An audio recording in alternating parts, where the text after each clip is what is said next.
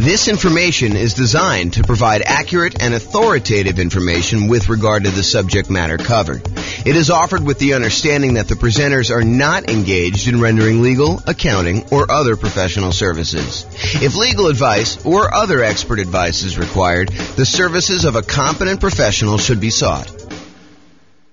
Welcome to the Davenport Real Estate Investing and Real Estate Financial Planning Podcast. Learn all about investing in real estate in Davenport, Iowa, with a combination of real estate financial planning and modeling with numbers specific to Davenport. Plus, syndicated, more generalized recordings of live and pre-recorded real estate investing classes, not all of them specific to Davenport. Be sure to stay tuned after the podcast for a message from our sponsors. All right. Good evening and welcome, everyone. I'm James Orr. Tonight we're doing an intro to buy and hold real estate deal analysis. That's what the class is we're doing here. So this is based on a class we taught about a year ago. And actually, I think Steve was the basis for a lot of the content in this particular class. It's the same structure that we had when we did that one for how deals differ, except I updated it with the new spreadsheet and did some new things for it. So it's been about a year or so since we did that. I think it was back in like June almost, right? I think that we did it. So that's what you're going to get tonight. Last time we did this, it went over 2 hours. So I'm going to try to go really fast, but if you have questions, do let me know. And I do move pretty quickly. So there you go. You can download a copy of the spreadsheet on realestatefinancialplanner.com/spreadsheet. This is the brand new version that you guys all have a handout on. I will get the new version up tomorrow. I didn't want to post it until the class. So you'll have a copy right here to be able to see it. And then tomorrow, when you go to that website, it should download the new link, probably later in the day in case I sleep in. All right. So the color-coded, yours is not in color, but if you could see up here, anything that's in a manila cell, like this little light yellow, those are fields that you can fill in, okay? Anything else you should not be able to edit at all. The blue ones are calculations. They're like gray background with the blue text. So those are things that you are calculating. You should not try to edit those at all. So that's what we're going to be covering. All right, so what's different, what's the same when we're analyzing deals? That's primarily what we're going to be going through.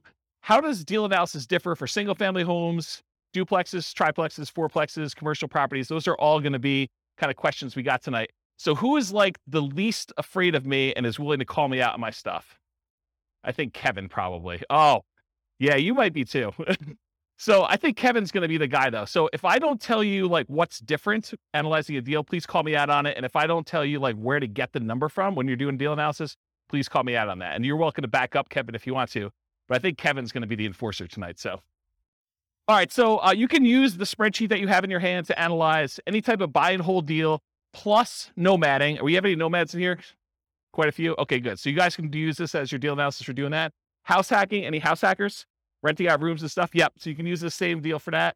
Partnerships, lease options, lease purchases. You technically can use it for this, although there's going to be improvements made that allow you to do even more advanced partnership type analysis. You can do it for the rent part of BRRRR, but it is not designed for you to go figure out buying a property, doing the rehab and getting your money out. That's not what this spreadsheet was designed for. So it's probably not great for that. You could probably make it work, and it's not designed for fix and flip. That's a totally different spreadsheet. Any questions on that? Back to my old habit of asking if there's questions, just turning around, keeping on going. So call out if you got questions and we'll get you the microphone. And so we're going to cover tonight what deal analysis and how does that change based on the type of property you're analyzing, and then where do you get the values from? That's what Kevin's going to be enforcing. And so I'm going to walk you through each input and do that. So tonight, one of the things I struggle with is, how do you teach an 8-hour class in 2 hours? How do you teach someone how to do everything you need to know for deal analysis in a single 2-hour session? It's really, really hard to do.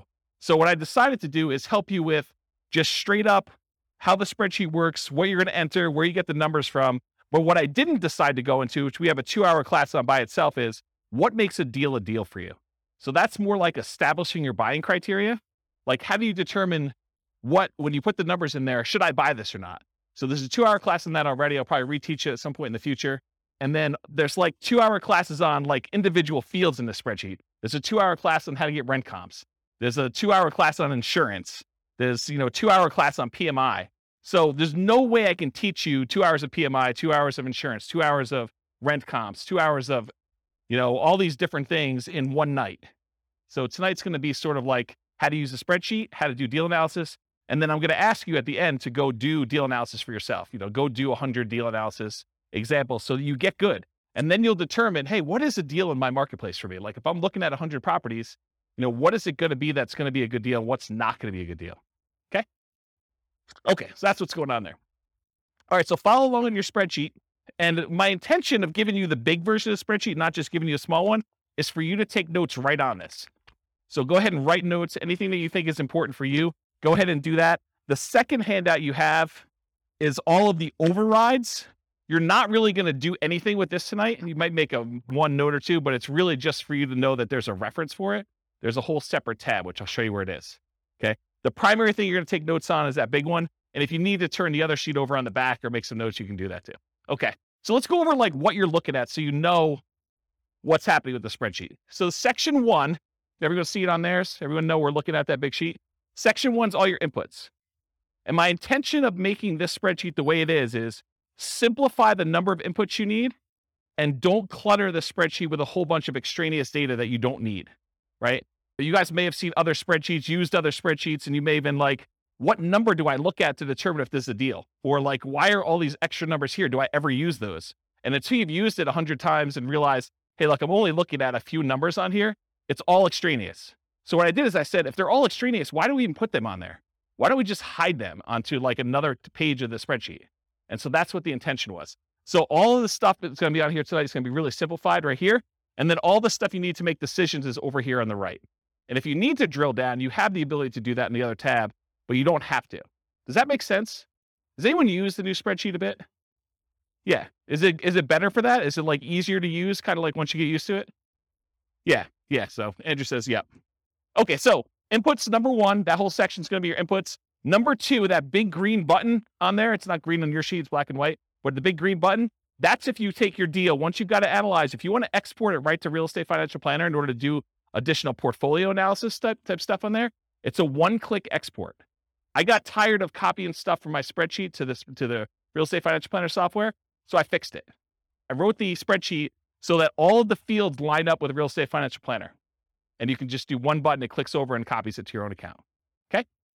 The number 3 part is like the professional information of whoever gave you the spreadsheet.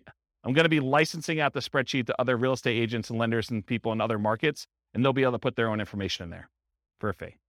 So right now it's got my contact information on there. And then number 4, it doesn't show up in your sheet, but it's the different tabs on Excel. So if you're in Excel, there's an inputs and dashboard tab. That's this page. And if you click on the overrides, that's going to be that second handout I gave you with 3 pages. That's where all the extra stuff is, in case you didn't know. All right. And by the way, it's been a long time since I've done live classes, and I've not said this a lot. If you have questions, interrupt me, because I'm just going to keep going. Yeah, Rob. On the previous spreadsheet, correct me if I'm wrong, there were sort of 2 different slots for mortgages if you took out a second mortgage, which I always used to treat as like a HELOC, almost like a slot for HELOCs. Yep. Does that go under other expenses these days? Because I see that the mortgage section has, like you say, been simplified. Yeah, so that's a really good question. And I always felt on the spreadsheet you're referring to that was kind of janky because most people didn't do it right. They didn't actually do their HELOC loan kind of configuration correctly. So I need to do a separate class on how to do it correctly in this. But yes, the really short answer is you can put the payment you have on that second loan as an additional expense, and it will do the majority of the calculations correct, except it's not going to really do any of your return on equity numbers or like return on investment numbers, because if you have no money in the deal because you used a HELOC to do it, it's largely going to be infinite except for whatever you have left in there, right? So there's going to be some weird things about that. You probably could force it to work, and you're a smart guy. I bet you could figure it out, but I do need to teach a class on it. Yeah, and they have like 10-year limit, 10-year low terms, all these types of things. Yeah, there's like limitations on how long it stays out there, and a lot of them are interest only. So there's some weird stuff. I probably do need to teach a whole class. If someone wants to drop me an email, I'll make a note to do that class. I can email you. Okay, awesome. Thank you. All right, whoever has the mic is now the person in charge of running the mic. Okay, so that was section 4 for the overrides, which I covered there. And then 5, 6, 7, 8, 9, 10, 11, 12, 13, we're going to cover those on separate slides, but those are all the fields for making decisions. That's all like the output. Once you enter your numbers in section 1, it does all the calculation. It updates all these charts for you. So all you need to do is look at these charts and decide, is this a deal for me or is it not a deal for me? Should I pass on it? Okay. So I'll go into these in detail, but they're all listed here if you want to see it. But basically, I'm going to do a separate slide for each of them and I'll go into detail about it. Any questions? Am I going too fast? So I know I have a lot of ground to make up. Nope. Good. You can. I'd just leave it on if I were you. Just don't be whispering crazy things on there, lest you hear it forever on the microphone. Yeah, exactly. Okay. So the question we get a lot is, hey, the spreadsheet is locked. Can you unlock it for me? The answer is no. Okay. Everything that you need to do is unlocked. All of the fields you need to edit are Manila. If it's not Manila, you don't need to edit it. It's like a calculation. So you do not need to do anything. All the functionality you need is already there. Okay. Anything you should be able to value for is Manila background. It said that. Anything else locked down so you don't edit something accidentally. You cannot sell this spreadsheet to other people. I need to say that because someone tried to. You can't brand the spreadsheet to your business. You can't just stick your logo on there and use it. I may offer that in the future. If you want to share it, go ahead and send someone a link. Send them to the link to realestatefinancialplanner.com/spreadsheet. It's free. Okay. And if you are an Excel expert, if you're like, look, James, I really need to make an advanced modification to this. I'm an expert in Excel. I know what I'm doing. I'm not going to screw it up. If that's the case, then the protection that Excel puts on there is like a child-proof lock. If you're an expert, you should know how to overcome it. And if you don't know how to overcome it, then you shouldn't be messing with the spreadsheet. Right? Andrew's laughing because he knows. Yes. So the question was, I'll repeat it for the microphone. So the question is, this is really for buy and hold. Is there a separate spreadsheet for fix and flips and for BRRRR? I don't think I've released one in a very long time because I have not been focused on fix and flip for a very long time, but I'm probably due to make one. And so I'll go ahead and, if you want to send me an email, I'll go ahead and put it on my list to make a fix and flip spreadsheet. The challenge with fix and flip spreadsheets for a lot of folks is there's really like 3 major ways that people analyze fix and flips, and they're all slightly different. And so I need to be able to make the spreadsheet in a way that you can do all 3. So I'll have to think about exactly how I would structure that. Because I used to, a very long period of time ago, I used to cater to fix and flip people. That was like my niche. And my clients, like I'd like really high-end clients that were buying a whole bunch of fix and flip stuff. And they would all analyze deals slightly differently. And there were like 3 major schools of thought on how they do that. So I'll have to think about how I do it. If anyone has my old client book, I talk about the 3 different ways in the back of that book, if you've ever read that section. Okay. Does that answer your question? Awesome. Thanks. Okay, cool. So if you want to edit it, you need to know how to like do the child-proof doorknob. If you don't know, don't be messing around with it. Don't ask me for the password. I'm not going to give it to you. Okay. Optional overrides. So this whole handout you have here, this is an example of all the overrides. This is the section I'm talking about. And really what it is, you click on that overrides tab and you can override anything. So if you've used previous spreadsheets before that had overrides for rent or overrides for sale price or overrides for maintenance or something like that, a lot of the people have been here have used a spreadsheet before that had some overrides for that. Long gone are the days where you could only override 3 things. You should be able to override everything. And so that is now the case. All these Manila fields are able to edit anything you want for any calculation. And some of the calculations in 2 ways, like before the calculation gets made, or you want to override the results after the calculation is made, you could override that too. The thinking behind this is, and it probably works right now, I just haven't taught the class and haven't made sure, but the thinking eventually will be, this is not only the spreadsheet you will use to analyze deals, it is the spreadsheet you can then use to calculate and keep track of your deal over time. So instead of being able to say, hey, appreciation is going to be 3% a year, or whatever the number is, you'll be able to go back and say, appreciation year 1 was this actual number. Appreciation year 2 was this actual number. My cash flow in this year was this actual number. And then it will update all of the return on investments, return on equity calculations using your real numbers in the spreadsheet. So that was the thinking behind building it this way. So that's what's coming. It probably works right now as it is, but I will be creating additional tools to make it easier to do that and some kind of like additional reporting. Okay. Any questions on that? Okay. So you can override a large number of inputs. You could see intermediate calculations and you could see advanced calculations all on that thing. If you want to look at what is available, go through and look at those if you want to. Okay. That's what the overrides is. All right. Mess it up. Inevitably, you're going to do some type of calculation. You're going to mess something up. You're going to have a number in there. You're going to be like, why are my numbers so weird? Something is off. Download a copy of the spreadsheet and never use the one you download. Make a copy of that every single time so that if you ever need to go back to the original somehow, you can go back to the original. You can also use Control-Z in order to undo what you just did in Excel, or you can do the undo feature in Excel itself. So if you mess up something, Go restart and enter your numbers again from the beginning. If you're going to do another deal analysis, don't always use the one you did in case you made modifications on the overrides tab and you forgot you did that. Start fresh. Okay? And then save your spreadsheet often. All right, good. All right, so now I'm going to walk through all the inputs for you. So there's like categories. There's the purchase inputs. That's that little heading right there. There's the mortgage inputs. There's the income inputs, the annual expenses, and depreciation. I'm starting with purchase inputs. I'm going to go through them one by one, and Kevin's going to call me out if I don't talk about what's different when you're analyzing different types of deals or where to get the number from if you don't know when you're doing deal analysis. Okay? We're in agreement, Kevin? All right, awesome. Give him the mic. You just say, hey, you missed something. I'll do it. Doesn't really, he's not going to tell me what it is. Well, maybe he is.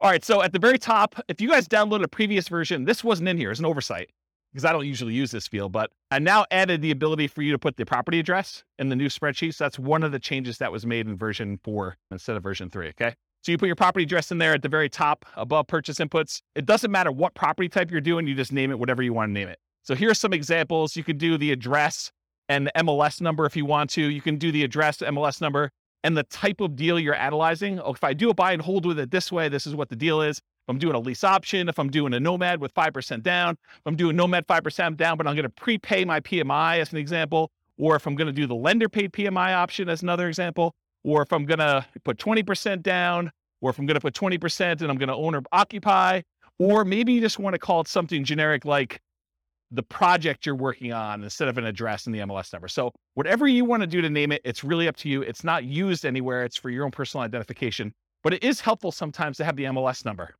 That's one piece of advice I'll give you. Okay. Any questions? Awesome. I'm having like a weird deja vu moment now. So if I start saying some odd stuff, that's what's going on. All right. So after repaired value. So I'm just starting at the top, working my way down. ARV stands for after repaired value. That's the value of the property once you've done all the fix up. If you're buying a property at a discount because it needs work, this is the value after you've done all your fix up on it. It's what you think it'll be worth then. Okay. So that's ARV. In some cases, it doesn't matter what type of property, it's always going to be that type of number.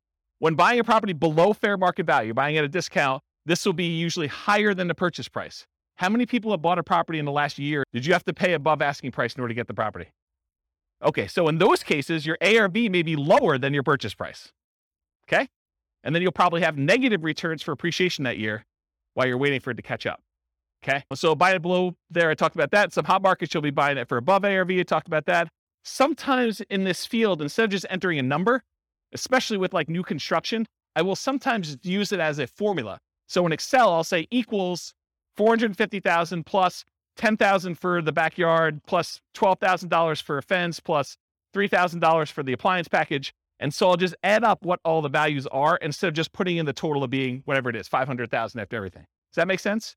Because then I can go look back and say, why is it so much more than what I thought it was? What did I add in there? And I can look at them all individually. Cool? All right. So purchase price, this is the same regardless of whatever type property you're doing. When buying in the MLS, it's very common to have the purchase price equal the ARV. That is probably the most common situation. However, in our market right now, it's crazy. But, markets go in cycles. And, next year, 5 years from now, we may be able to buy properties at a discount. We may be, a little bit overpriced, and then people are doing stuff and you come in under asking price in order to get your offer accepted. Who knows, right? Everything changes. So right now, though, it's pretty common to be above, but it's pretty typical over a very long period of time for them to be equal. Sometimes I'll even put in as a default that these fields equal each other. So I only have to edit one and it will just automatically update it for me. And that saves me a little bit of time, very little time, but it does save a little bit of time.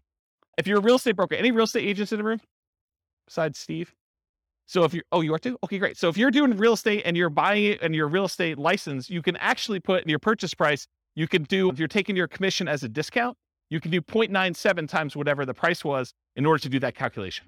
So you can actually do the calculation in there in order to figure it out for yourself instead of having to do that. But all real estate agents can multiply by 3%. It's like a God-given gift for a real estate agent to know how to do that. All right. Any questions on that? Sweet. Seller concessions. So a seller concession is when a seller gives you money to help cover some of your closing costs to buy the house. To be 100% clear, you cannot have a seller give you any of your down payment. You always need your down payment, but seller concessions can cover closing costs. They can cover things like buying down the interest rate on your loan. They can cover some prepaids. but they can't actually give you part of your down payment. So if you need 5% down or you need 10% down, you always need that amount. You can't use seller concessions to overcome that. All right, so seller concessions, that's that field right there. You enter in the dollar amount you've negotiated with the seller. You do this at the time of contract. So when you're negotiating the deal, you do it then. You don't usually do it afterward because you don't usually negotiate afterward, with the exception of if you're negotiating as part of an inspection or a appraisal. Sometimes you can negotiate and get the seller to give you seller concessions instead of adjusting the price. You put in the dollar amounts that you negotiated, and then we put in the percent. Why do we put in the percent? Why do we calculate the percent? You'll notice some of these, I do a calculation for percent. A lot of them I don't care. Why is percent important here? Because loans limit how much you can get in seller concessions. They may say you can only have a maximum of 2% in seller concessions on a certain loan type. And so I want to show you what that value is so that you can see if you're over it. You talk to your lender to find out where you get that information from. Often you'd raise your offer price to include seller concessions to rules and some closing costs for the loan. And the reason you might do this is because it can improve your cash-on-cash return on investment. But the idea is, let's say you're trying to buy a $400,000 property. You could go to the seller and say, look, Mr. Seller, I know you've got this property listed for $400,000. I will offer you $405,000, but I need $5,000 back to cover some of my closing costs. So you're voluntarily paying them $405,000, $5,000 above their asking price, but you're asking for that back. So they're netting $400,000, the same amount they originally had on there. Does that make sense? Okay. So you would do that to improve your cash-on-cash return on investment. When you do your deal analysis, do it both ways and see what I mean. Go ahead and do it where you pay $400,000 and that you've got to come out of pocket for $5,000 for your own closing costs, or do it where you offer them $405,000 and you actually have $5,000 in seller concessions, and see how that impacts your returns. See for yourself. Okay. The property must still appraise. You can't say, hey, listen, I'll give you $405,000 and the property's only going to appraise for $400,000 because it doesn't matter. The seller's going to come back to you and say, look, didn't appraise. We were going to try to get you $5,000 in seller concessions. It's not going to go through. We're going to take some of those back. And maybe all of it, maybe more than all of it if it doesn't appraise for $400,000, or it may be partial amount. They may only say, look, it only appraised for $402,000. So I'll give you $2,000 in seller concessions. We'll adjust the price down to $402,000. Okay. This is all part of your negotiation. If you're buying all cash, seller concessions don't matter. Don't bother putting them in there. Don't bother negotiating if you're going to pay cash for a property. Doesn't make any sense. And at least in Colorado, and this may vary in other markets, but at least in Colorado, if you don't use your seller concessions, if you ask for $5,000 and between all of your prepaids and you're buying down your interest rate and everything else, if you don't use the full $5,000, the seller gets the difference. So if you don't use it all, you lose it. Not the whole thing, you lose the difference, whatever you're short. So make sure that you're using that whole amount. Okay? Any questions on that?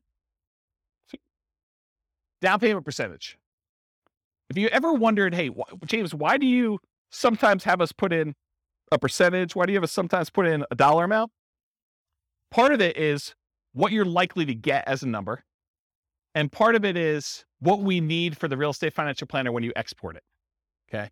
So for example, down payment, you're going to get a loan based on down payment amount. So I said, look, you really should have a percentage here. You shouldn't have a dollar amount. Although you could argue, look, I got $100K, I'm putting $100K down. So it's really a dollar amount. Well, then you got to adjust this percentage until it calculates whatever $100K is for you or whatever your total investment is for $100K. Okay. But in most cases, you're saying, look, I'm doing a 5% down loan. I'm going to put in 5%. It's going to calculate it for me and tell me how much I need. That's the majority of the times the way it works out for people. Okay. So you enter in the percent, the spreadsheet tells you the dollar amount, does that calculation for you. The down payment percentage will vary depending on the property type. If you go do certain types of properties, it's going to be a different down payment amount. And the loan. So call your lender to discuss the specific property and the specific loan programs you're doing if you're not already familiar. And then before you make an offer on a property, that's a really good time to double check. Because it sucks for you to go ahead and say, I think I know the loan I'm getting. You make an offer and you find out you can no longer get that loan, or loan programs have changed. You don't qualify for that loan, or something else weird has happened. So you want to double check as close to when you're making your offer as possible. See the financing classes. I mean, I can't teach 2 hours worth of financing in the middle of a deal analysis class, but there's like lots of financing stuff. Here's the really short version. Detached single family homes, like regular houses, owner occupant, if you're living in the property, there's a couple 0% down loan programs. USDA is one of them. It's for rural properties. VA is another one. It's for veterans. And then I heard a couple banks had some 0% down owner occupant programs. 3% down is a conventional loan program you can do. You can buy a house with 3% down conventional. 3.5% down is the FHA. 5% down is conventional, and you could do more than that. You could do 6%, you could do 7%, you could do 10%, you could do 15%, you could do 20%. Once you get above 20%, you no longer have private mortgage insurance. So that's kind of a key thing. Although I wouldn't be afraid of PMI in most cases. So typically 20% or more to avoid private mortgage insurance.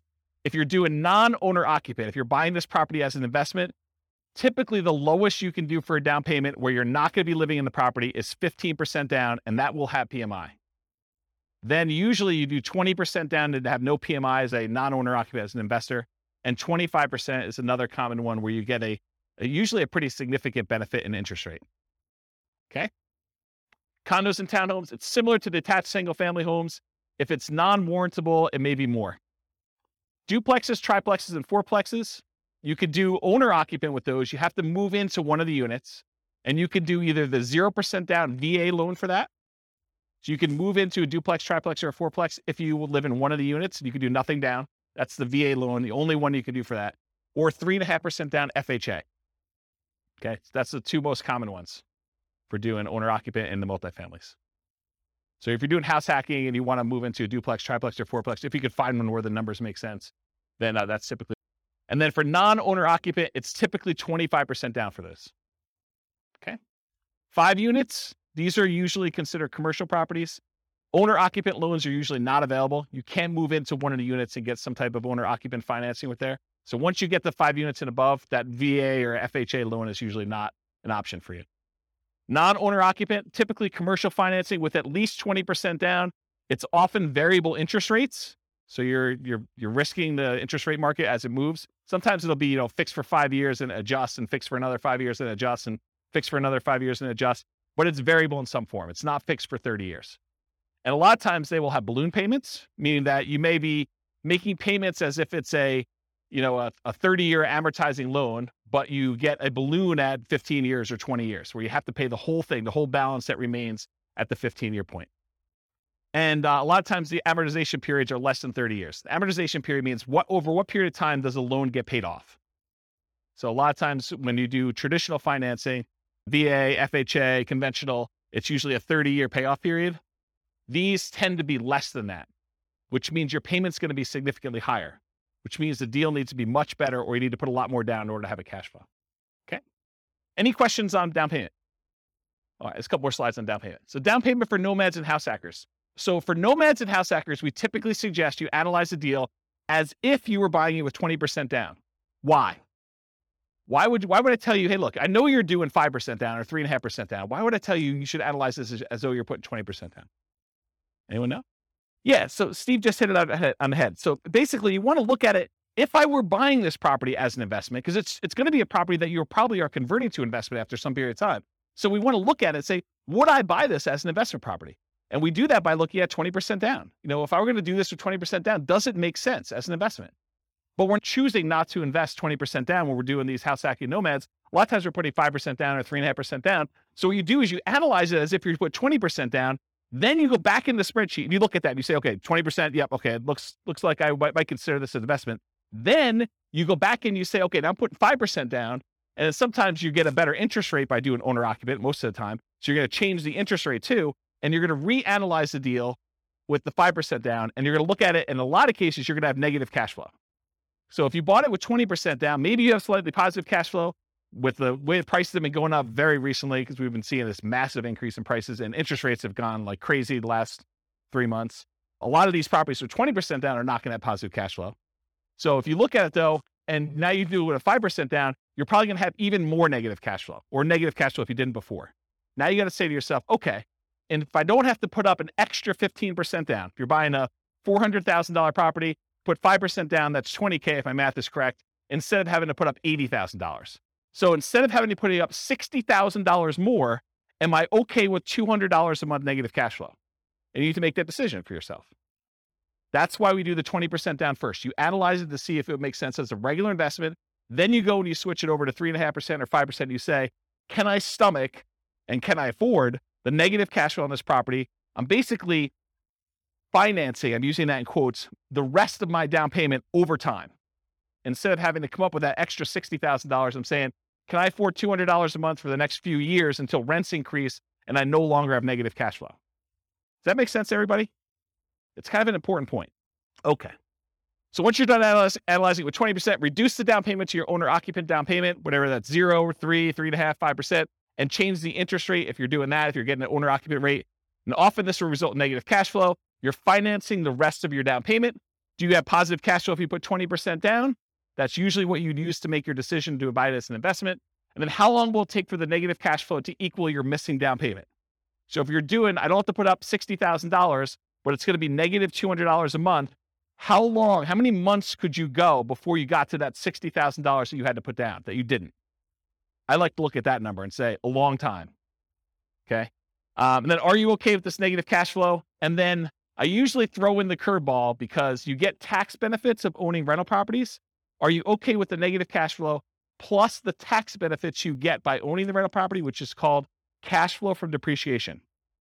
That's calculating the tax benefits you get times whatever your tax rate is and how much cash you'll get back on your tax return or less you can pay in on your taxes if you're taking your normal exemptions from your paycheck. And if those two combined, you're okay with that, then you can make your decision whether you want to move forward or not. So when we add regular cash flow plus cash flow from depreciation, the regular cash flow you have plus the tax benefits of owning the rental property, when we combine those together, we call that true cash flow. So whenever you see a reference to true cash flow on this spreadsheet, that's what we're talking about. And I'll jump ahead here because you guys have the handouts in front of you. But this first box where it has like these three things, this first box here, if you ever see it, that shows you your cash flow. It shows you your cash flow from depreciation. And then it adds them together for you in that third bar and shows you what your true cash flow is. So this is a really easy decision for you to say, this is my cash flow. This is my cash flow from depreciation. And this is both of them combined. And you could see they're split column charts to show you which one is which. It's just visually adding them as a sum. Does that make sense? Okay. That's why it's done that way. And I talked about this. Okay. Down payments. There are some really unusual situations. I just want to bring them up to your attention in case you're doing some crazy stuff.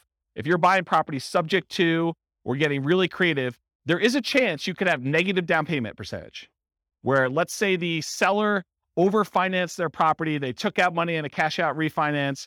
And now you're about to buy that property subject to where you're making payments on their existing loan. And they may be giving you money in order to come in there and take over that debt. They're going to give you part of that cash out refinance that they got in order for you to take the deal. In that case, you could have negative down payment. It's really rare, but I just wanted to bring that to your attention. I didn't going to dwell on it. Okay. All right. Closing cost percentage. You enter the percentage. The spreadsheet tells you the dollar amount. It's typically the same regardless of property type, although the amount can vary a little bit. The amount of closing costs tends to increase with the loan type and the purchase price. The more expensive the property you're buying, the more expensive closing costs tend to be. So when you're calculating what your closing costs are, you do your share of the title insurance because a lot of times the seller has their policy that they're providing for you. And then you have your share, especially if you're getting a loan on title insurance. So you want to figure out what your share of the title insurance is and the fee if you're hiring the title company in order to do the closing. Sometimes it's split. It's negotiated in the contract, but sometimes it's split between buyer and seller. Sometimes the seller's paying for it. Sometimes the buyer's paying for it. Or if the attorneys charge you to do that. Any upfront private mortgage insurance premiums, if you're going to do a prepaid one-time upfront PMI payment, you put that in there. That's if you're putting less than 20% down. Or choosing a loan lender program that offers this as an option. You don't necessarily have to do that. Any points you're paying in order to get a better interest rate in a loan, you want to include that. In some cases, you choose to take a higher interest rate and have the lender credit you back some money so that you have lower closing costs. So you call the lender and the lender says, hey, look, for a par rate, I'm not going to get into details, go watch the financing classes, but for a par rate, it's, 5%. You say, well, what if I wanted to buy down the interest rate? Well, for $3,000, you could buy it down to 4.875. Okay. Can I go the other way? Can I get what? If I took 5.125 voluntarily, if I took a higher interest rate than what you're quoting me, what would happen then? Well, we would give you $3,000 then. Now I need to come to closing with $3,000 less because you voluntarily took a slightly higher interest rate. Does that make sense, everybody? Okay. So you can get points, you can pay points to have the rate go down, or you can get credited points in order to have a higher rate voluntarily. Cost of your appraisal. A lot of times your appraisal is not going to show up on your closing statement, because a lot of times you're going to pay the lender outside of closing. You're going to give them your credit card and they're going to charge you $900 or whatever appraisals are going for now in order to have your appraisal done. By the way, those can be much more expensive depending on the type of property you're doing. You're buying a 5-unit or something really, really expensive, then you're basically going to have a little bit more expensive closing costs for those. And some lenders, in some cases, may require more than one appraisal. I know there's someone in the room who had an appraisal done on a property, and I think the lender didn't believe that the value was what it was, and so they had to have the lender required another appraisal. Is that right? I've also seen this come up where you're buying new construction properties where you'll have the preliminary appraisal done, and then the appraisal will say, I need to go back out and check to make sure these 7 things are done. And sometimes they charge you an extra fee for that. And I remember one client where, man, the appraiser wanted to go out like 5 times because they kept saying something was not right. And it was pretty ugly. The appraisal on that property was like $2,000. It was something stupid. And it's a single family home. It was a condo, in fact. The cost of things like your property inspection, surveys, radon tests, pest control tests, and sewer scope, those are all things you'd want to include as part of your closing costs. You may not be paying them at closing, but you should realize that that is part of your calculation for what your return on investment is and what the expense of getting the deal is. If you decide not to include those, your numbers are going to be slightly off, right? And the less you put down, the more off it will be as a percentage. Because the less you have money in the deal, the more these small expenses matter. You buy the property for cash, not going to make that big of a deal. Missing $1,000 in there. If you're paying a wholesaler or wholesale fee or real estate agent a commission, that is not already included in the purchase price. This is when you're going to go buy a for sale by owner and you got to pay your real estate agent out of pocket. In those cases, you want to include that as a closing cost. In most cases, if you're buying a property from the MLS, at least right now, and this may change, by the way, but right now, if you're buying a property inside the MLS, a lot of times it's pre-negotiated the fee that is going to be paid to the buyer's agent, okay? And so you don't have to include that separately as a closing cost because it's already baked into the purchase price. But that may change. You heard it here first. You should not include the seller's share of closing costs in your closing cost numbers, or if your real estate agent is being paid by the seller from the seller's proceeds, which is how it typically is done for most MLS transactions, these are only your closing costs that we're talking about here. Now you know more about closing costs you ever wanted to know about this field, right? You were like, holy crap, really, did you doing all that stuff in there? Yeah. That's why there should be like a 2-hour class just on this one. Any questions? Is this helpful? Or should we like stop and just do Q&A? Okay, good. At least one person likes it. Everyone else voted for Q&A, just you, Ann. All right, rent-ready costs. So rent-ready costs are all those expenses you have after you acquire a property that you need to do in order to get a property ready to rent. It's all the stuff the property needs. It's the same regardless of property type, although it varies depending on what property you have. So really, this is like you go and you have your inspection done and the inspector lists, 14 things that need to be done to your property. They're not worth negotiating over with the seller because you really want the deal and you're not going to get nitpicky. Maybe you said to the seller you were not going to, give them a list of things. That goose is on top of that roof. That's crazy. Yeah, this is literally squirrel going on right now for my ADD. There's geese on the roof for those that listen to the recording. Where was I? Rent-ready costs. Oh yeah, so basically thanks, Steve. You're buying a property, you basically negotiate with the seller that you're not going to get nitpicky about things. So when you get your inspection report back, there's like 14 things that need to be repaired. So you need to do those things in order to have the property get ready for rent. You got to put that money somewhere. You put it in rent-ready costs. You say, look, I got to set aside $2,000 or whatever it is to do this. And I will tell you, if you're always putting zero in here, that's probably wrong because almost every property needs to be at least cleaned. Something needs to be done to that property. So unless you're putting $500 to $1,000 in here, it's probably incorrect. Yeah, at a minimum, you're changing the locks. So some people do their own block changing, but I mean, you got to put time in there and, buying the stuff. Yeah, I mean, you got to buy locks. Yeah, so there's something in there, right? You're doing that. Although I've seen this, it's scary. I've seen people not change locks on properties. Yeah, you have to call a locksmith to get it done. Okay, so that's really what it is. If you have any imminent repairs or immediate things, you put it in there. Cost of materials and labors, others, and your own labor. So not just hiring someone, but your labor to do this. Any upgrades for new construction you're not rolling in. So if you're buying a new construction property and you can't roll in blinds or you're not going to roll in landscaping or backyard fence, this is where you put those numbers. Okay, I said it's highly unusual. An unusual situation. If you're being paid to purchase the property, you could include that fee in rent-ready costs. So if you're thinking about, the subject to example, you could put it in there as another way of doing it. Okay, now let me talk about this weird one. So imagine for a minute, you're analyzing a deal and you're buying a single family home and it's got a tenant in there. And the tenant is someone who's lived in the property for 15 years. And the reason they've lived there for 15 years is because the previous landlord always had a soft spot in their heart and they never raised the rent in 15 years. So for a $500,000 house you're buying, you're paying you $600 a month in rent. Okay. And that's problematic, right? So what do you do with that? When you analyze a deal and you put in $600, it doesn't look like a deal. So we're typically not doing deal analysis where you put in $600 a month for rent because it looks like a non-deal. Instead, what we're going to do is we're going to put in what the fair market rent is that you could get if this property was not rented to the $600 a month person. Okay. Then what you're going to do is you're going to say, okay, there's 7 months left on their lease. So I have 7 months of this below market rent that I've got to stomach. So really, let's say rent is $2,000 a month. So really you're $1,400 a month shy for 7 more months before you can turn this property over and get market rent. So what you should do in rent ready costs is you should take $1,400, the amount that you're short, multiply by the number of months left in their lease, because you're not going to renew their lease at $600. They're going to move out at the end. And now you're going to rent the property for fair market value. So you do $1,400 times 7 months, and that gets put into your rent ready costs. Because what you're doing by doing this, you're saying, look, I'm not going to do this below market rent and see my cash on cash there. What I'm going to do is I'm going to say, I'm going to set aside this amount of money, $1,400 times 7 months, and I'm going to have that sitting in a separate account. I'm going to consider it part of my initial investment in order to acquire the property. It's a cost for me to get into this deal. It's a one-time expense that happens because the property is under rented. And you're going to use that because then that becomes part of your denominator when you calculate your return forever, because it was originally an expense that you had when you acquired the deal. Does everyone understand why I did it that way? Okay, so that's what I'm talking about here. Dealing with properties that are already rented. Figure out how much above or below fair market rent your rents are and use the difference for the duration of lease. Now, this can happen the other way too. You could find a property where it's being rented for above what you think you can get. They like hit a home run. Someone really wanted that property and they paid $300 more than that. So you could say, hey, look, I got this $300 premium on this property, and you can give yourself that as kind of like a reverse credit. Okay.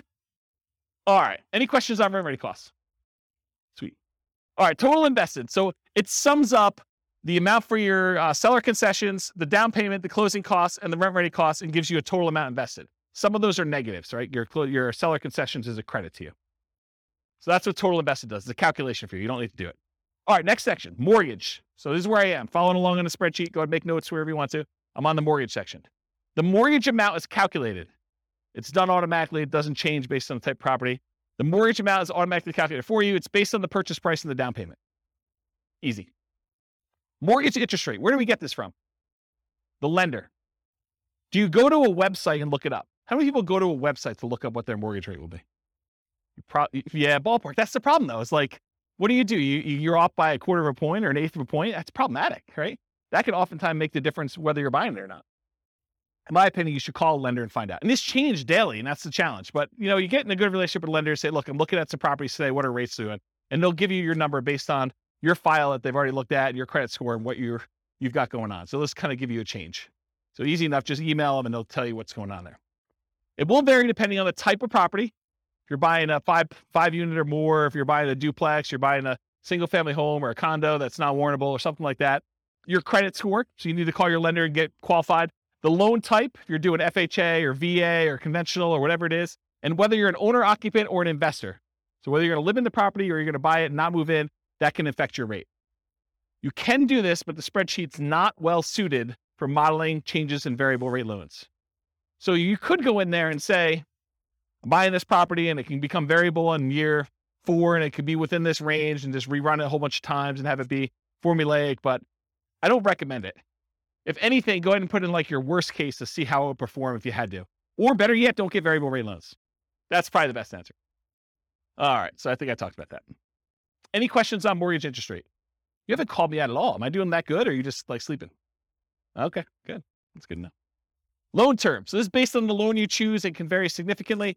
The overwhelming majority of the loans you're probably going to get if you're doing buy and holds with conventional financing, house hacking, or nomading is probably going to be a 30-year fixed rate loan.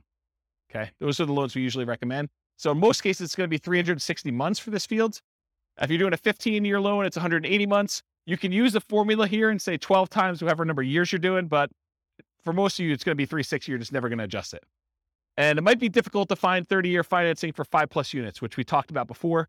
but you're not going to be able to go ahead and get 30-year financing for buying like, a 12-unit apartment building. It's really, really hard to do. Any questions on this? All right, private mortgage insurance. There's a whole 2-hour class on this, so I'm going to give you the really short version. It's not usually used for 5+ units, any type of commercial buildings, because in those cases, you're usually putting at least 20% down. A lot of times even more than that. It's used when you put less than 20% down on a property. There's an entire class on it. Call your lender for your exact number. You can't go look online and say, what's my PMI going to be? Because it actually depends on how many people are on the loan, what your credit scores are, loan to value, type of property. There's a whole bunch of things that go into it, and which company they're using. Certain lenders are required to use one company or pick from 3, and other lenders may be using totally different ones. And so you're not, honestly, when you're shopping for a lender, one of the things you've got to include in that, especially if you're doing Nomad and you're only putting 5% down, is what the PMI is from that particular lender and how that works in your favor or against you. Okay. So enter in the percentage of the original loan balance for this, or guess and check until it matches the dollar amount. So this is one of those fields where I think you're probably going to get a dollar amount, but the real estate financial planner wants it as a percentage, because in case you change the number on the property and you make copies of it and you're buying it as a template in the future, there's reasons we use it as a percentage there. But a lot of times the lender's going to tell you your PMI payment is $114.86 a month. So what you'll want to do is you'll want to go ahead and adjust the percentage until it equals that, whatever I said, $114.86 a month. Okay, so you'll want to guess and check using this percent until you get there. I would, in a dream world, I would give you that number and you can put it as a dollar amount, because that's probably the way you do it. And as I say this, I think maybe I should change it. But the reason why it's done that way is when you copy this to the real estate financial planner account, you're saying, I want to buy this property every year or whenever I can for the next 5 or 10 years. We use it as a percentage of the value, because if you kept it as a dollar, it would always be low. So I don't know, to be determined. If you guys keep using it and you want to complain, go ahead and email me and maybe I'll change it. Any questions on PMI?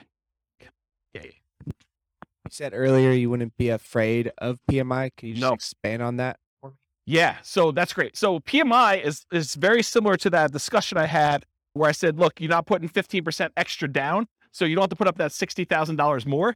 PMI is just another expense, so you don't have to put up that $60,000. So if the PMI is $100 a month and you're negative $100 a month in cash flow, now you say it's $200, because it actually includes it in the cash flow calculation for you already.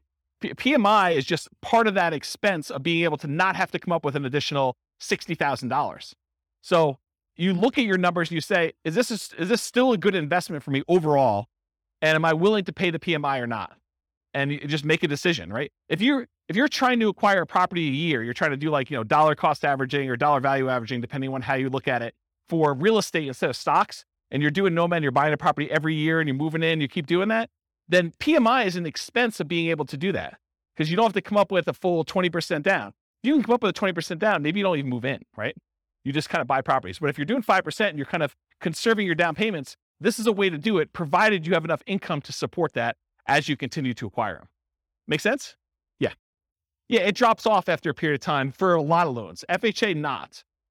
Yeah, so Nick in the back is saying, with the rapid appreciation we've had, it drops off pretty quick. And yes, that's true, but we don't always live in really highly appreciating markets, right? Like we could see whatever we've seen, 9% a year for the next 3 years, and then we could see some negative appreciation. We could see property values decline because we just gained 27% or 30% or whatever we did compounded. Maybe we're going to give a little back. Don't be afraid of that, right? When you're buying, you're doing like dollar cost averaging or dollar value averaging. If you're familiar with that concept in stocks, you're putting a certain amount of money or you're buying a certain amount of stock, and you're doing that every year so that when the market's up, you sometimes buy. Oh no, so it's not plugged in. Oh, so I was saying when you're dollar cost averaging, dollar value averaging, you're doing the stocks, when the stock market is up, you buy fewer shares for the same dollar amount you're invested. When the real estate market is up, you're buying one house, you're buying because it's the smallest unit you can do. But when the market's down, you're getting a better deal. So when the market is up, you're buying properties, you're kind of like riding the wave for all the ones you own, but the ones you're buying are a little bit more expensive. When the market's going down, yeah, you're losing value on these temporarily, but you're buying slightly better deals on the ones that are down here. Okay, so that's how I look at it, if you're thinking about it that way. Okay. All right, so the next field is, when do you drop private mortgage insurance at what loan to value? And so, as Nick said, a lot of lenders say once you get to 80% loan to value, they will drop the PMI payment off. So you can put in at what percentage your lender tells you here. Some lenders will tell you it's 78%. Some will tell you 80%, whatever it is they tell you. It's usually 78 or 80, depending on who it is that's telling you that. Sometimes they don't know, but put it in there around there. And so usually when your property value then gets to the point where you have 20% of equity, you're at 80% loan to value, then your PMI payment can go away if you ask the lender, look, my property value is this. Can I have my PMI removed? Anyone have their PMI removed? What were you told? 80%, 78? Did it matter? It was like 20%, 27% equity. Okay, so what he was told was, for the recording, that if he just kept making his payments, when it got to 78%, naturally it would automatically drop off.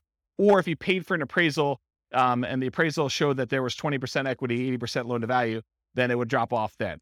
So you could pay a fee in order to have it go away. Is that what you guys were told too? Yours different? Okay. We had one who couldn't remember and the other one said, yes, that was true. Well, you're like me. You're too young to be losing your memory like that. Oh, I actually didn't know that. So apparently there's a 2-year minimum for PMI for Fannie Mae, Freddie Mac. Oh, someone's arguing that they may be lender dependent. So, and again, this is why you need to talk to your lender and find out, and it could change. And these change all the time, right? Rules for loans do change. So by the time you listen to this recording, it may be totally different. And if you refinance where you still have PMI, then it starts over. Yeah. All right, so often use 80% here. If your loan does not automatically drop PMI off once your loan hits a specific loan to value, for example, FHA loans do not automatically drop off.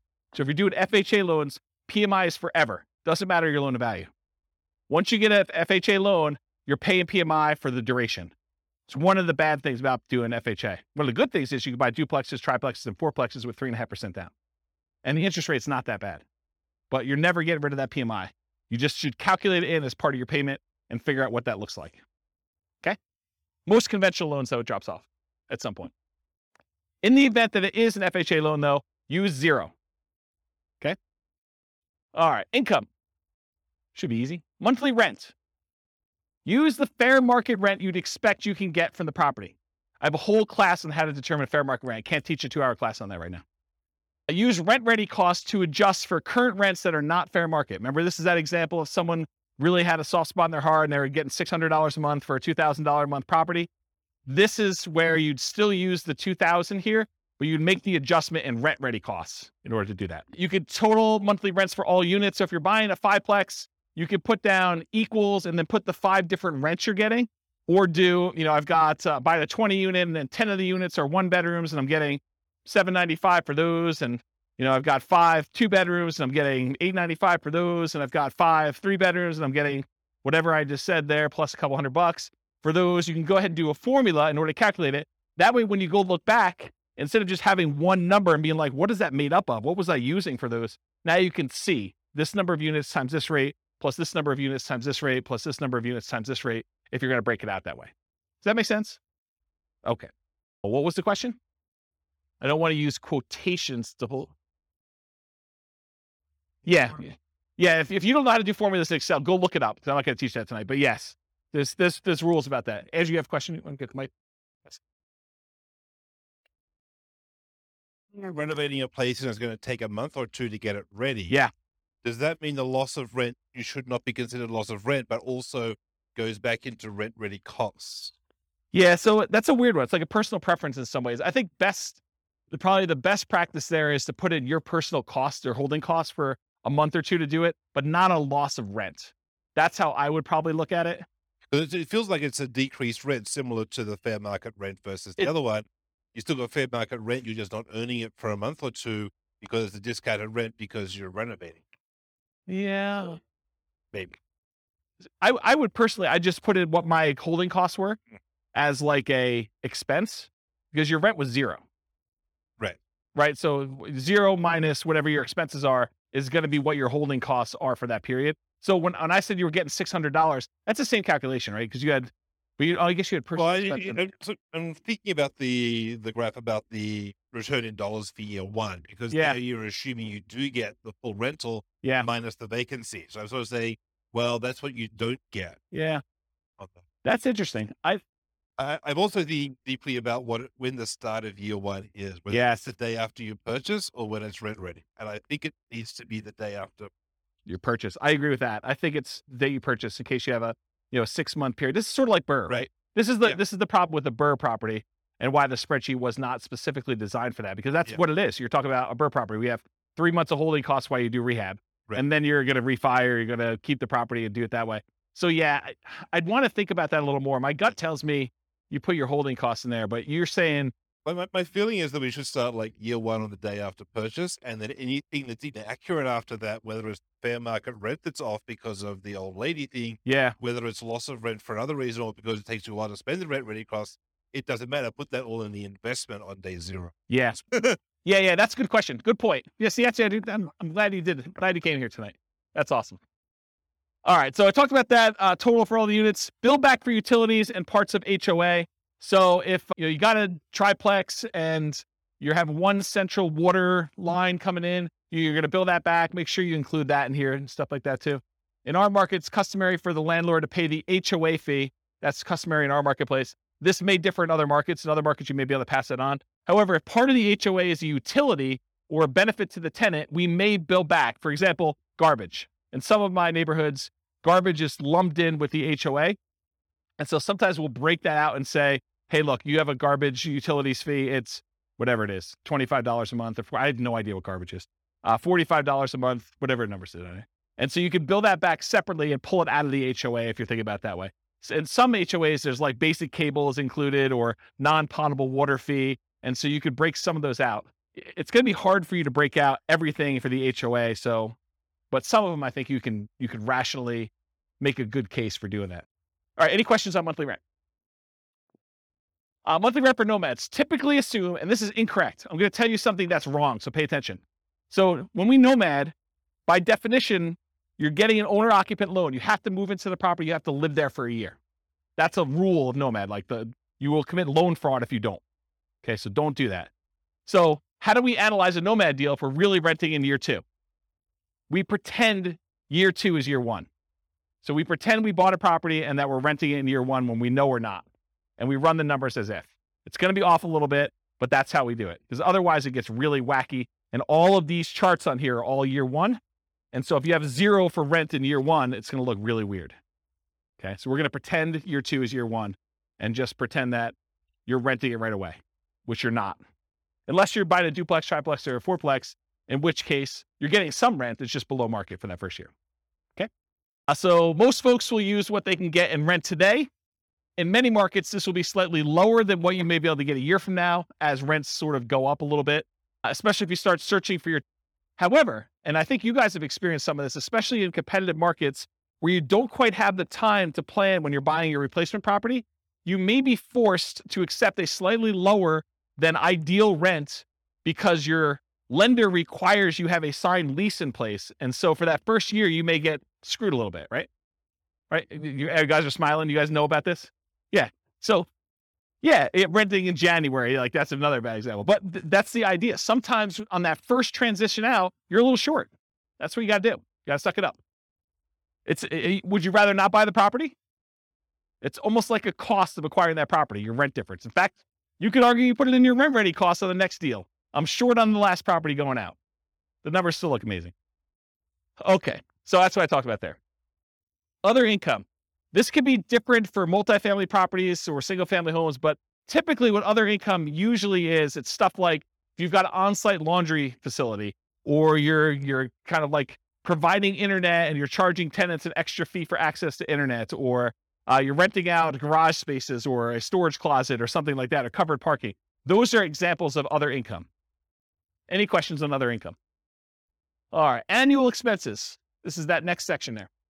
So vacancy as a percentage. You enter in the percentage and the spreadsheet's going to tell you the dollar amount. Vacancy rates can vary between unit types. For example, vacancy may be lower on single family homes than 5 units or above or 10 units or something like that. I'll typically recommend a vacancy rate of 3% if you are a superstar at property management. If you are not a superstar at property management, it's probably going to be higher. Unless you're under renting your property, and then it's going to be lower. Okay? So, and that's a really good point. So if you're really pushing rent, you may have a higher vacancy. If you're really under renting it, you may have lower vacancy. You're trying to find this kind of delicate balance between a reasonable amount of time to fill your properties at a reasonably good market rent. Make sense? Because rent's not an exact number. Traditionally, we'll see slightly lower vacancy rates for single-family homes, with it increasing with the number of units. Single-family homes are typically the lowest vacancy, then duplexes, triplexes, fourplexes, then large commercial residential type buildings. What you use will depend on your property management skills. Are you starting 60 to 90 days in advance to advertise the property, and the state of your real estate market? In a slower, softer real estate market, your vacancy is probably going to be higher. So you need to be more aggressive. You need to make sure your skills are on peaked out for doing that. And if you don't know what number to use in your marketplace, pick a number, and you're going to get better with this over time, and it may be wrong in your estimate, or go call a property manager and find out what vacancy rates are for your market. But realize one property management company could have a very low vacancy rate and tell you a very low number because maybe they're renting things a little bit lower than they should, or they're starting really early, or they're really good. And another one you could call up, another company with a lot of units could call up and they could tell you it's much higher because they're trying to get top of the market rents, or they're kind of doing it once the property becomes vacant, or, it varies depending on the property manager and their skill level too, and the types of properties they have in their portfolio. And I talk about this. Vacancy rate is also a function of your rent amount. In general, the higher you're pushing rent, the higher your vacancy will be. Any questions on vacancy? Property tax percentage, you enter the percentage, a spreadsheet tells you the dollar amount. Regardless of property type, use the actual property taxes for the property. But here's where it's problematic. You go to the MLS, you're searching for a property, it says there, hey, look, property taxes are insert number here, whatever number you say there. But realize that could be a senior exemption rate or a homestead exemption rate where the property taxes are artificially low and you don't know that. Okay. So you could try to find out what the overall approximate tax rate is for an entire city. You could go do research and try to figure that out, or you could look up a whole bunch of properties and put a spreadsheet together and kind of figure out what the average is for 300 properties to kind of get an idea, just to kind of figure out what it should be.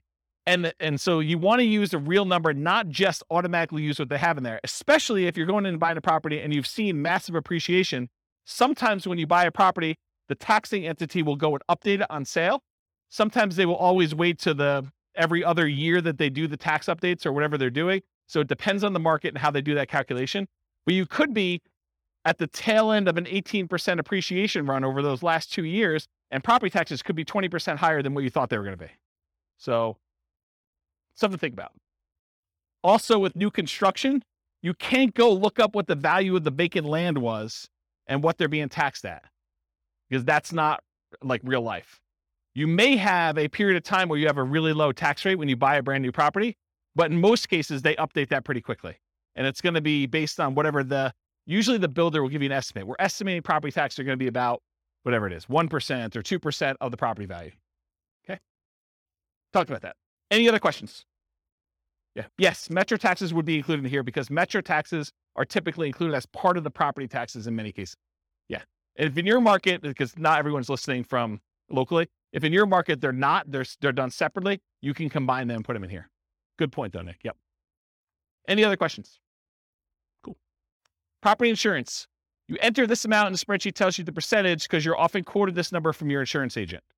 So you call up your insurance agent, you say, look, I'm thinking about buying a $400,000 single family home.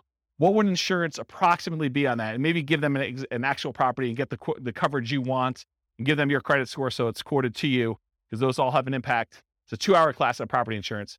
But basically, if you go in there and you find out what that is, and then you adjust it a little bit based on it's a little bit more expensive property, it's a little bit less expensive property, then when you're ready to make an offer on something, go firm this number up with your insurance agent. But don't go harass your insurance agent doing an insurance quote, a full workup quote on every property you're analyzing. That's just dumb.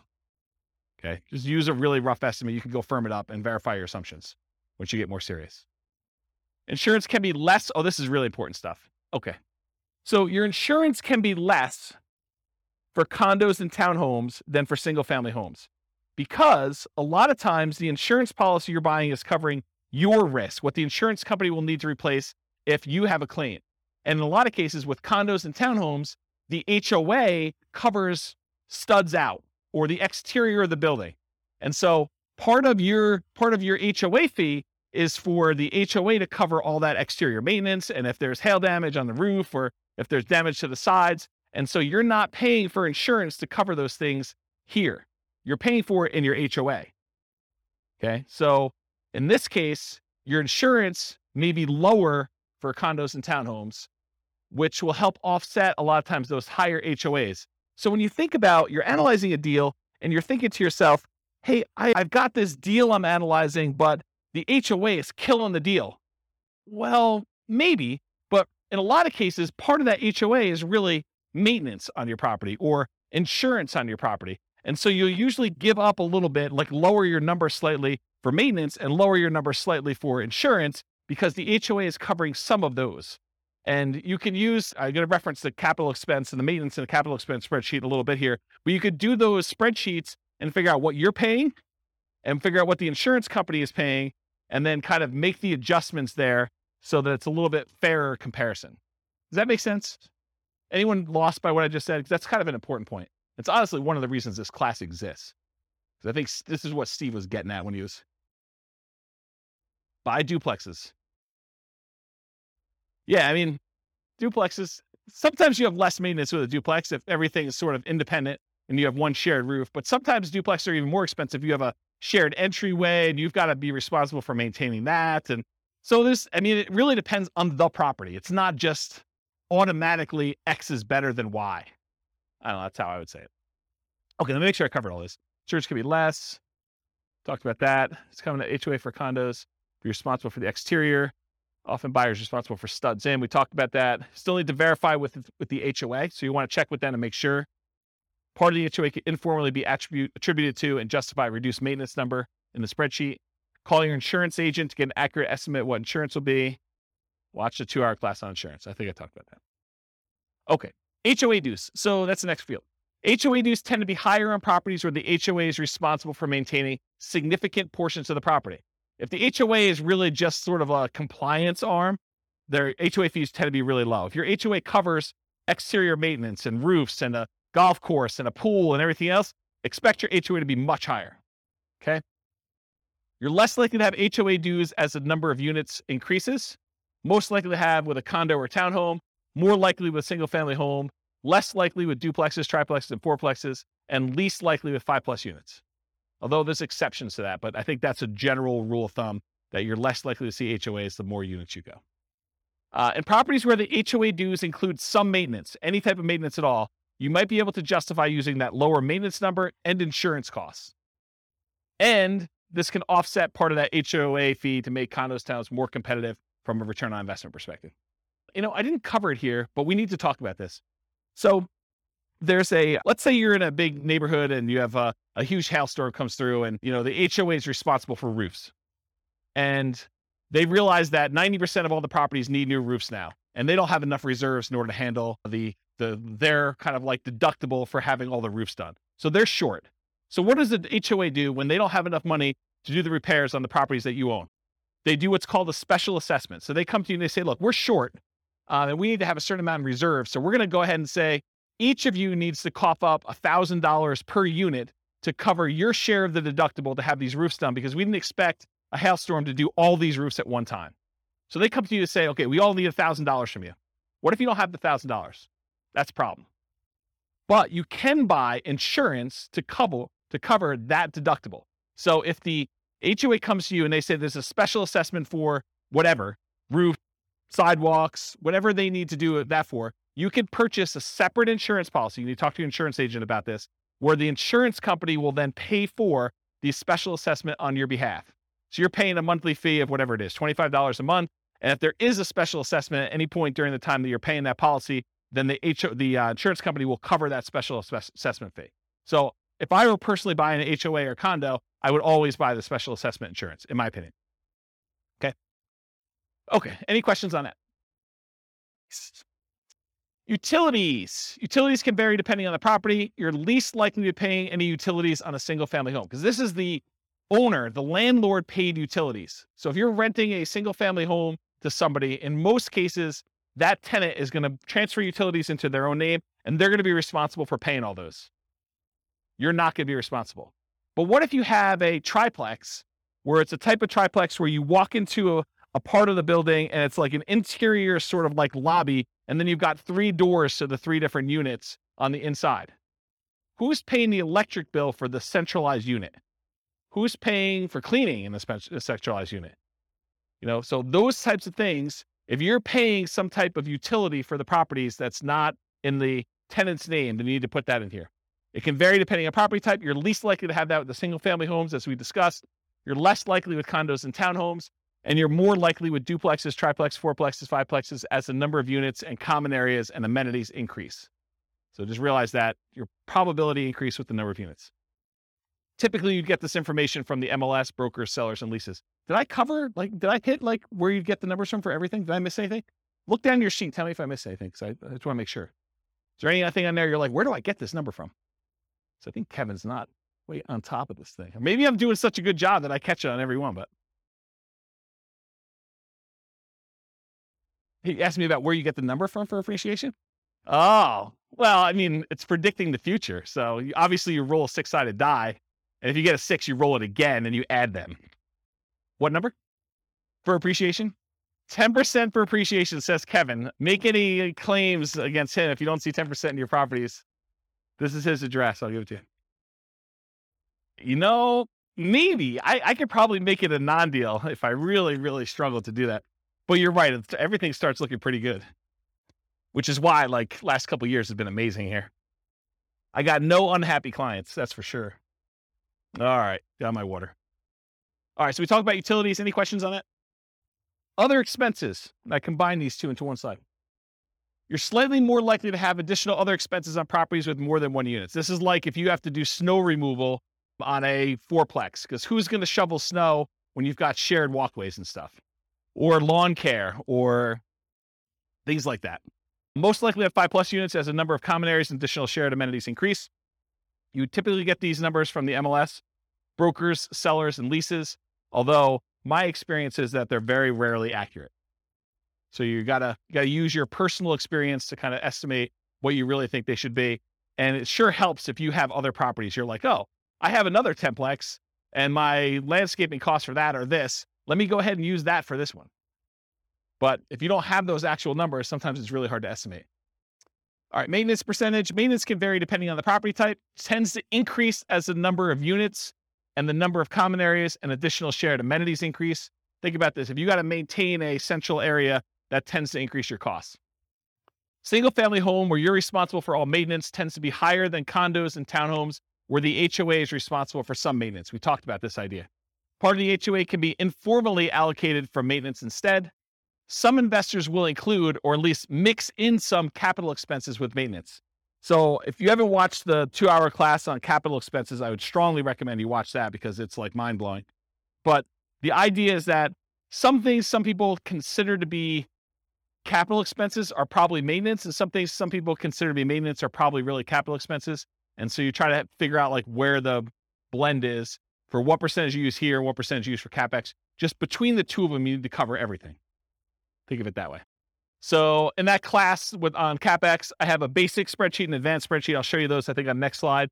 And then keep track of your maintenance and capital expense numbers over time to get a better feel for your own numbers. And as we see periods of massive inflation, what should you expect to see with maintenance and capital expense costs? To go up, right? A lot. You were thinking they were going to go up 3% a year, and now we saw whatever inflation was, 9% or 8%, whatever number they're quoting you. Then realize you're going to see a pretty big uptick in that. All right, so advanced for condos and townhomes where some maintenance is handled by the HOA. Estimate the portion responsible in the HOA fee and then subtract that from what it should be to do your reduced percentage. So you go do the calculation to find out, the HOA is responsible for A, B, and C. That usually costs X dollars per year.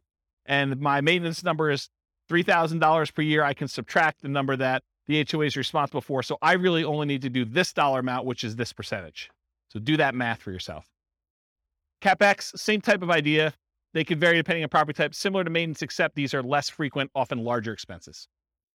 One of them I quote as a percentage of gross rent. That's maintenance. The other one I quote in dollars per month.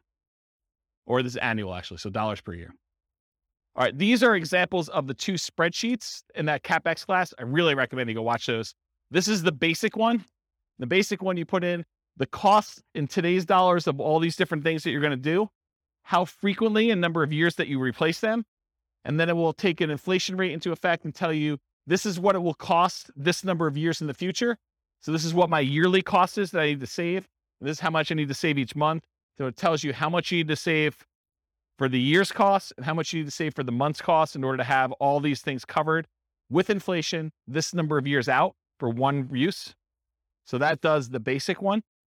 The advanced one is more complicated because it does the cost in today's dollars, the frequency, and then you can put in how old the thing is today. So you may only have, instead of 10 years for an air conditioner, you may be 5 years in. So you really only have 5 years to save up to replace an AC. So that'll take that into account, and it'll adjust all the different years for all the different units. And then it also takes into account if you're putting money aside, what you're earning on that money in some type of savings account, and if you're increasing the amount you're saving each year with inflation or some other number. So the advanced one does a whole bunch of calculations. It's almost like cash flow planning for CapEx, and it shows you your account balance over time and sees if you ever go below zero, and shows you when they all happen and how big order of magnitude they are, like how large the expenses are, and it sums up all of them in this bottom one. So the advanced one is for someone who's like, yeah, I really, really want to know and have an understanding of CapEx. The basic one should get you close. Okay. Management does not tend to vary based on property type, although with some properties, especially larger multifamilies, you may be hit with your property manager minimums, which would make your percentage higher than you would have estimated. For example, if you're renting, you've got like a 20 unit and there's a whole bunch of like 1-bedroom units in there, like studio or efficiency apartments in there. And, they're renting for $550 a month and your property manager's minimum is $600 a month. You may be hitting the minimum with all those. So just realize that. You get this number from your property manager. And if your quoted property management fee is about 10%, you should probably expect it to be a little higher than that with all the extra fees they add on. So it's probably going to be 11 or 12. So if they tell you it's 10, it's probably going to be a little higher than 10. It's very rare, in my opinion and experience, that the property management number that they quote you is the actual expense you pay to them. Okay? Any questions on this? Yeah, Andrew, you want to? Are you counting like the first month's rent as part when that happens as part of that, or is that a separate? That's a really good question. So in this particular spreadsheet, I combine them all together. So you'll want to merge those into one. So if your property manager says it's a half month's rent every year for lease renewal or putting a new tenant in there, then you calculate out what the property management fee on all 12 months is, plus a half month's rent, and figure out what that would be as a percentage and do those. And then I'd probably bump it up for all the incidental expense in addition to that. So yeah, it's not intended to be broken out. In the other spreadsheets, some people will break out, property management, somewhat like steady state property management fee, and then they have like a lease renewal fee or a lease origination fee separately. I combine them into one rather than do two. Good question. Any other questions on this? All right, so this is the depreciation details on the bottom. So land value percentage. So what percentage of the property price was the value of the land when you bought it? If you're buying a condo or just a condo, usually they don't have any land value. If you're buying a townhome, a lot of times they will have land value. Talk to your CPA though about whether or not they're going to try to reduce your condo for like the shared land fee or something like that. Some of them like to do that. I actually don't know what the right way to do it is, but I think some of them will do like, it's a condo, I don't own any land, so my land value is 0. And some will say, well, you're built on something, and so we got to kind of attribute it to that land, and I'm not sure which way they do it. Anyone know like what their CPA does? Okay, yeah. No one knows. It's a mystery. So that's a land value percentage, because when you depreciate a property, what we're trying to figure out here, one of the reasons why we ask these questions, is we're trying to figure out what the depreciation benefit, what the tax benefit of owning a rental property is from the government. And what we need to know to calculate that is how much of the purchase price was land, because you can't depreciate the land, you can only depreciate the building. So we need to know what percentage was land. Then we also need to know whether it's a commercial or residential property. And by commercial residential, I don't mean, 5 units and above. I mean whether people live there or not. So if you're doing an industrial building or, some type of like other commercial thing, which I can't think of right now, but something where people don't live in, that's commercial. And that's at a different time period. And then residential is 27.5 years. And then lastly, I need to know what your effective income tax rate is to estimate what that cash flow from depreciation will be for you. I need to know what your tax rate is so that I can say, hey, look, you're going to be able to depreciate this amount of money. And at your tax rate, it's about this much per month for you. Okay. So what the land percentage is, then we're asking about property type, single family home, condos, townhomes, duplexes, triplexes, fourplexes, and 5+ units. We're typically using R, just residential. So you're doing an R or a C here. And if you put an R there, it's going to use 27.5 years. If you put a C, it's going to use 39 years. The overwhelming majority of you will not use 39 years. If you would put a C here, you would know. You would know, okay? So use R unless you know otherwise. And then finally, your effective income tax rate, it's the same regardless of the property type. It's used to estimate that cash flow from depreciation benefit. We multiply the gross depreciation amount times your tax rate to estimate, it's only an estimate, how much your tax benefits would be in cash flow to you. So here's I'm not an accountant, not a CPA. Here's the layman's version of what depreciation is, okay? Let's say you make $100,000 a year between you and your spouse, and you own a property. And after you take out the value of the land, the building itself divided by 27 and a half years is $10,000, okay? So after you take out the value of the land, you take the value of the building, you divide by 27 and a half years, and that equals $10,000. That $10,000 is what I call gross depreciation. You're not going to hear your accountant or your CPA talk to you about calling it gross depreciation. That's like a real estate investor, James kind of term, okay? So gross depreciation is $10,000. So what it really means on your tax return, again, layman's, go talk to your CPA about actual details. Instead of having to pay taxes on $100,000 now you only have to pay taxes on $100,000 minus the $10,000 in depreciation. So you're really paying taxes on $90,000. So if you think about it, the $10,000 that you got in gross depreciation, if you multiply that by whatever your tax rate is, that tells you how much you did not have to pay in taxes. So $10,000 times 20% effective tax rate says about $2,000 a year is what you're actually not having to pay in taxes by owning that rental. Does that make sense? Okay. Yes, it is only for rental properties. So if you are renting out part of the property you're living in, I believe you could take some depreciation, but not the full amount. Good for house hackers. Yep. Once you convert your property from an owner-occupant as a nomad, which you can take depreciation for, in year 2, you can start taking depreciation. Okay? If you don't qualify, if you're like a high income earner and you don't qualify to take depreciation, go ahead and put 0 here, and it will actually remove depreciation benefit from there. If you think, hey, look, I make too much and I don't want to see it, or I make too much and I'm never going below this income, then you can go ahead and use 0. But technically depreciation rolls over and you can take it later, is my understanding. Again, I'm not a tax guy. Okay. All right. No other questions on this? And it's only an estimate for depreciation. It'll be a slightly different calculation for you on your taxes. All right. Defaults and overrides. So we're done with that input section for taking your notes. Now I'm moving on to this thing, but there's not a lot for you to look at. So I'm going to run through a couple ones on here that you may want to modify, the more common ones for you to modify. You can modify whatever you want. You could see all the ones that are kind of like filled in shaded squares. Those are all manila colored. You can edit all those. All right. However, these are the most common that you'll want to override, in my opinion. Appreciation rate. Kevin thinks properties are going up 10% a year. You could go into here, find the appreciation tab, and modify that from, my default, which I'll show you what it is, to Kevin's default of 10%. I wouldn't use 10% if I were me, but Kevin would recommend everyone use 10%. Then everything looks like a deal. Okay? So appreciation is one of them. Rent appreciation rate, how fast rents are going up. That's another one I think you may want to modify, especially if you're in a market where rents are not going up or property values are not going up. Although lately it seems like every market has property values going up. But there have been historical periods of time where property values in certain markets have not appreciated, especially certain types of properties. So you'll find they're good cash flow markets, but their property values are the same price as they were 10 years ago. Although that's probably not true recently. But maybe it's not going to be true in the future either. I mean, maybe it's going to be fixed. Maintenance, especially for new construction. I have a slide on this. Sales costs. If you're a real estate agent and you don't have to pay, the cooperative part of the real estate commission, you can go ahead and reduce the sales costs on here as one example. And refi costs. So if your lender is quoting you a different number than what I have in here for your refi costs, then go ahead and change that too. If you find yourself wanting to use a different default for an override, like you're like, James, I'm tired of going in here and actually changing your appreciation rate every single time, or your rent appreciation, or the refi cost, or what my cost of sale are, then go ahead and change it once. Use that as your default spreadsheet that you used from the very beginning. Then only use yours. Don't download mine every time. Does it make sense? So edit it once. You don't need to do it all the time. All right, so override. So this is an example of how to do the appreciation rate. This is in the overrides tab. You can see it on your handout.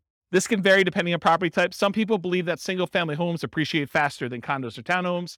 The data I have does not show that to be necessarily true. They're really close. But maybe over a long period of time that is true.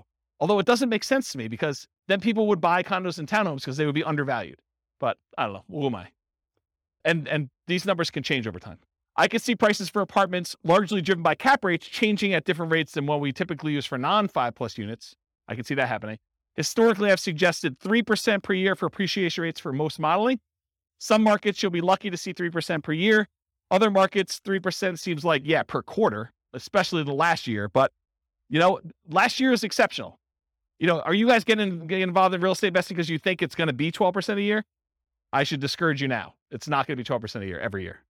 You might see some years like that. That's what's great about it. You accumulate a portfolio and you have some lean years, and then all of a sudden it's like, I'm so smart. I have like all these properties and they've got up in so much in value. This is like amazing. Not every year is like that though. Okay. So in order to do that though, either right here, appreciation rate, it shows you what the number is. If you put a number in here, it'll change it for that year for you.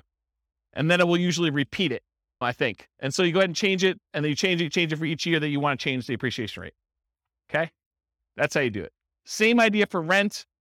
In fact, the same thing I basically just said. I've historically used 3% for rent depreciation rates. You'll be lucky to see it in some markets. In some markets, 3% seems low. So you can go ahead and change the assumption though. Rent depreciation rate, it changes right here. You can't change it for year one because that's the number we're using from the homepage. So you put in the rent, it doesn't go up in year one, right? It starts in year two that it went up that amount. So you go ahead and do the appreciation rate there. And then it shows you what the monthly rent is. You can even override individual rents if you want to. Like everything is overrideable. Overrideable. I think that's a word. Okay, so that's another one you'll do. Maintenance. So I'll talk about the maintenance one. So you can adjust maintenance. If you're going to buy a property and it needs a lot of work, you can crank up your maintenance for the first few years while you're doing all the work.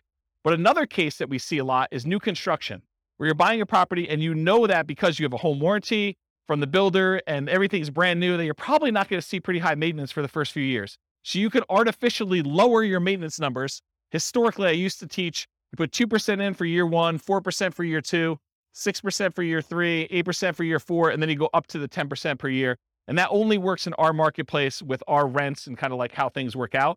If you don't feel that's conservative, don't use it. Use 10% from the very beginning. That's more conservative to do that, or whatever number you believe is true for you. So you can override that. I'll mention one thing too. So you could either I'm going to set aside this chunk of money in rent-ready costs to deal with a property that needs a lot of repairs, or you could say, I'm going to pay for these repairs out of cash flow and crank these numbers up until you think you'll be done, right? So you could say, I'm going to put aside $20,000 to do all these repairs on this property when I buy it in rent-ready costs, or, hey, I'm going to do whatever this number is till I get to zero cash flow, essentially, and for the first X number of years until I paid for it from cash flow. Sales costs. So this is another part of the spreadsheet. It shows you your sales costs. So you can do your closing costs, which is what you have to pay when you're selling the property, any real estate commissions as a percentage that you're going to pay there, or depreciation recapture tax. So that when you get this depreciation benefit while you own the property, but when you sell it, the government's like, we want our money back. So you get this huge benefit of depreciation, cash flow from depreciation while you own it. But then when you sell it, they actually look at what you took and they want you to pay taxes on the amount that you took as gross depreciation. So that's what depreciation recapture is. When you go to sell a property, we want to then pull that out. And so usually the tax rate for that, it varies a little bit. It's based on some situations, but it's usually 25% of the gross depreciation amount up to your income tax rate. So if you're paying less than that, it's usually lower. And then capital gain rate, if you own the property for less than a year, it's your normal income rate for this. If you've owned it for more than a year, it's typically, there's some exceptions based on how much you earn, but a lot of times it's 15% of the amount that the property went up in value. So if you bought a $400,000 property and you sold it, X number of years later for $500,000, you only pay the capital gains on that $100,000 difference. And then you only pay the depreciation recapture tax on the depreciation amount you took. So these two taxes are calculated correctly in the spreadsheet, but they're different on what they are calculating. So it's not like 15 plus 25. I'm paying 40% in taxes. No, you're not. You're paying 15% on the gain and you're paying 25% on the depreciation benefit you got while you owned it. Okay. So realize that they work in different ways. And then this real estate commissions on whatever the sale price was usually. So there's 4 different expenses on there. You can adjust all those: closing costs, real estate commission, depreciation recapture tax, capital gains. You could use my defaults, which are pretty common. You can use my defaults, which are pretty common, or If you know something is different, if you're doing a 1031 exchange, you know which ones to modify. If you're a real estate agent, you can do that. If you have really low income and you've got some tax benefits of, capital gains or depreciation recapture, you can go ahead and change those to be what is true for you. And you could do it by year. You say, look, I have a really low income year coming up in year 5, so it'll be really low there. It might look like a benefit to sell it that year in order to optimize for that. But that's a different class, which I don't have time for. I talked about that. Any questions on this? Kind of crazy, right? Okay. And then refi costs. You can do your cash out, refi costs to do this, or a dollar amount. So it's either a fixed dollar amount or a percentage of the amount you're refining. It'll do that for you. That's for the override. All right. We finally got to the outputs. We got 20 minutes to go over outputs because I think that's the end. So was it helpful to have the thing for notes? Was that good? Okay. I'm glad I did that. Do you have a question? Yeah. So it's both. So the question was, are the overrides intended to be a backward looking, this is how my investment performed, and that's one of the new benefits of the new spreadsheet, that you can override everything? Or is this like a forward looking, hey, in year 5, I expect appreciation to taper off and it's not going to be 7% anymore. It's now going to be 2% or negative 1% or whatever. And I can go ahead and plan out how I see the market performing, or my tax situation 5 years from now when I quit my job, or, any other kind of like complexity you want to do in there. And the answer is both, right? You could do forward looking things. I'm going to buy this property, and I know there's certain things about my life and what I'm going to do. You can model that, which is great. Or you can now use it to, and it was built with that in mind, but I haven't back tested it for that. And if you guys want to test it and tell me where the problems are, please do. But you can now use it for, this is what actually happened in year 1. So then when we look at year 3 and 4 and 5 returns, it's going back to the beginning of time and using real numbers. So that's the thinking. Yeah. Thanks, Rob. I was wondering how difficult it would be to add like maybe a scale bar or something down at the bottom to show year 1, 2, 3, 4, and 5. Mainly the 2 charts I'm looking at would be the monthly cash flow and the annual key metrics. Okay, so your request is to have a cash flow 1 through 5? Like cash flow from depreciation and true cash flow? Ideally. Or 1 through 5? Yeah, because oftentimes it takes, 3, 4, 5 years to stabilize a property. That's a good point. It would be kind of nice to see, like, I know this is analyzing year 1, right? Bad if it's a good deal or not, but it would be kind of nice. No, that's actually really good feedback. And I definitely appreciate you giving that feedback. It's one of the reasons why I wanted to do live classes. Email me and remind me to do that. And secondly, tell me which of the 9 charts you want to remove. So I'm happy to do it, right? But like, which one should we? And I think I know what it is. It's probably, non-loan expenses is my guess, right? For which one? What's interesting is it does show cash on cash ROI and cap rates for years 1 through 5. Right. That's the middle one. Just not the cash flow dollar amount. And the other one. Maybe I'd do that and I have a right hand axis. I might be able to do the other chart I was looking at with annual key metrics. Annual key metrics. You want that for 5 years? You realize you can see all this stuff in your overrides, right? They're all there. Oh, that's right. Okay. So let me be clear about this. I'm not hiding anything from you. In fact, you can see more stuff than you've ever been able to see before, because the overrides show all the intermediate calculations for everything, and they're all labeled. Where you're getting at is the real estate financial planner software that allows you to look at any property, any number for any individual property and your whole portfolio combined. That's why you can copy it to Real Estate Financial Planner and run everything. Okay? All right. If there really are changes, though, let me know. Like, drop me an email as to what you think I should do. Thank you. Okay, so this is where we're getting to. I got 15 minutes now, and I'm happy to stay a little late if you want to, but it's basically just one per one that I did, and I just zoomed it up to make it big, okay? So this is this one. I'm going to go in this order. 1, 2, 3, 4, 5, 6, 7, 8, 9, okay? So I'm going left to right across the top, then the middle, and then the bottom. So if you're following along, that's where I'm going in the spreadsheet. Number 1, monthly cash flow. This, in my opinion, is probably the number one thing people look at. They want to know how much cash flow they have. And in this particular case, the green thing is monthly cash flow. The yellow thing is cash flow from depreciation. And the 2 combined, summed up with the total at top, is what we call true cash flow, which is literally these 2 added together. I'm not trying to trick you. I'm just trying to make it easy, right? So these numbers should be added up to this. Does that make sense? That's super helpful, right? Because that's a lot of times what we look at. Now, when you look at the real spreadsheet, you'll notice there's a whole bunch of colors. The 4 colors I always use this blue for appreciation. Okay. I always use this green for cash flow. I always use this yellow for cash flow from depreciation. And I always use red for debt paydown. Okay. There's some charts that don't show those. So what color to use for those? So these two, the ones in the middle, are not those colors. They're not part of the 4. Neither are these. Neither are these. Neither are these. Neither are these. But the ones that are like on top are that. No, they're not there. It's not like I messed up. They're not the ones that would have standardized colors. Any ones that have standardized colors, though, they're colored that way. Okay. So any questions on this monthly cash flow? Really easy, right? And it's super, you know what you're looking for, and it's big and it's easy to see. Cool? Okay. This is the colors I was talking about.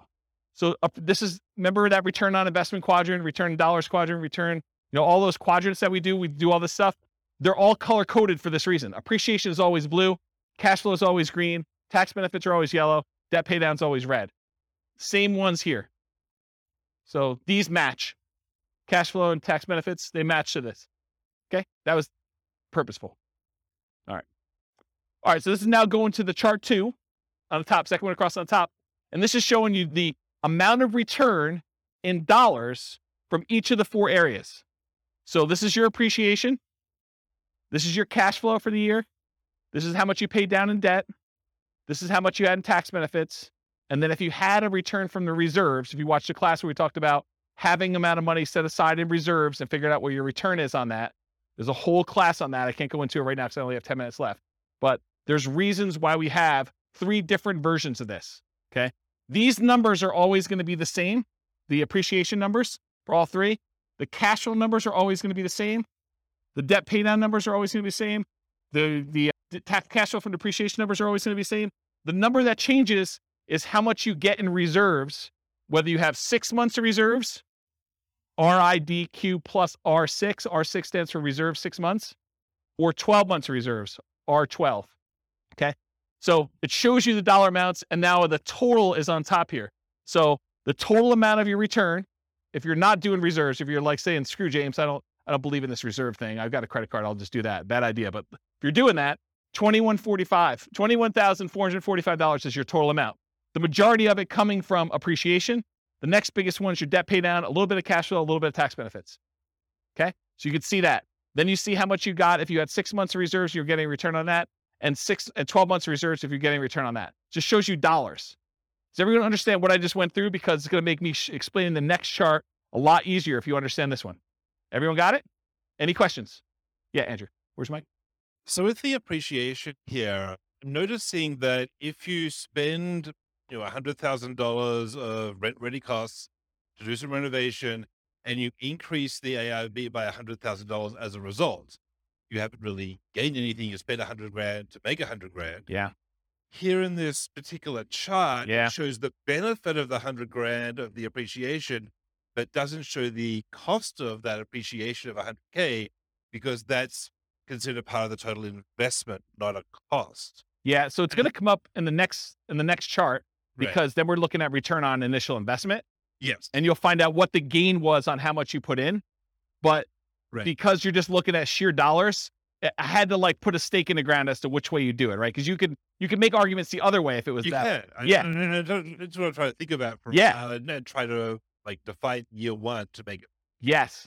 And this is why this is probably not a good BRRRR spreadsheet, right? Because that sort of is a BRRRR related thing, right? Putting money in and getting a return on that appreciation in year one, sort of thinking about it. And so I put the stake in the ground saying, this is the way I want to think about it, because in most cases, you're just looking at the sheer dollar amount that it appreciated rather than a BRRRR kind of forced appreciation number. Right. And I mean, the return, if you sell that chart, has it all because it has the invested money baked in. So that's all good. But it's here it feels like it's correct, but needs to be interpreted with the knowledge that it has that.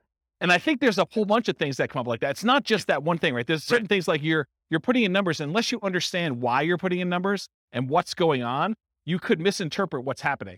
And I think that's true of a lot of tools. It's like using tools, you need to understand your tools as an expert. This is your kind of skill set as an investor to do this. Right. So yeah, I agree. It'll come out in the next slide. Any questions on this before I go to the next slide though? If you don't understand this, you're going to be confused. Any questions? This is what this is. This is like if you're getting a return on your reserves. So you put 6 months in reserves in some type of low bearing account. And this one, you're putting 12 months reserves, but you're willing to be a little bit more risky with it and get a higher return on it. Okay. All right. Next slide. This is the same chart presented a slightly different way, but now we're not talking about dollars. We're talking about how much you earned in dollars divided by how much you invested in order to get that return. So now we're saying you didn't have $13,200 in return. You now had 11.49%. That's that 13,200 divided by whatever you invested in order to get the deal. So this now shows you had 11.49% return on that initial investment in year one in appreciation. Okay. Then what's your return from cash flow? You got 0.57% return. It's the cash flow dollar, $656 divided by how much you had to invest to get the deal in year one. Then 4.24% is your return from debt paydown, and 2.37% is your return from cash flow from depreciation. Okay. Then there's a total on top. If you downloaded the old spreadsheet, there weren't totals up here. Now there are. You're welcome. Yes. But everyone has their own version of what a deal is based on what their situation is, what their investments that they can make are, what their market is. There's a lot of factors that go into this and what your plan is, right? I think there's a lot of things. And so this is more of the 2 hour of like setting your, what did I call it? I think I called it like, what did I call it? Establishing your buying criteria.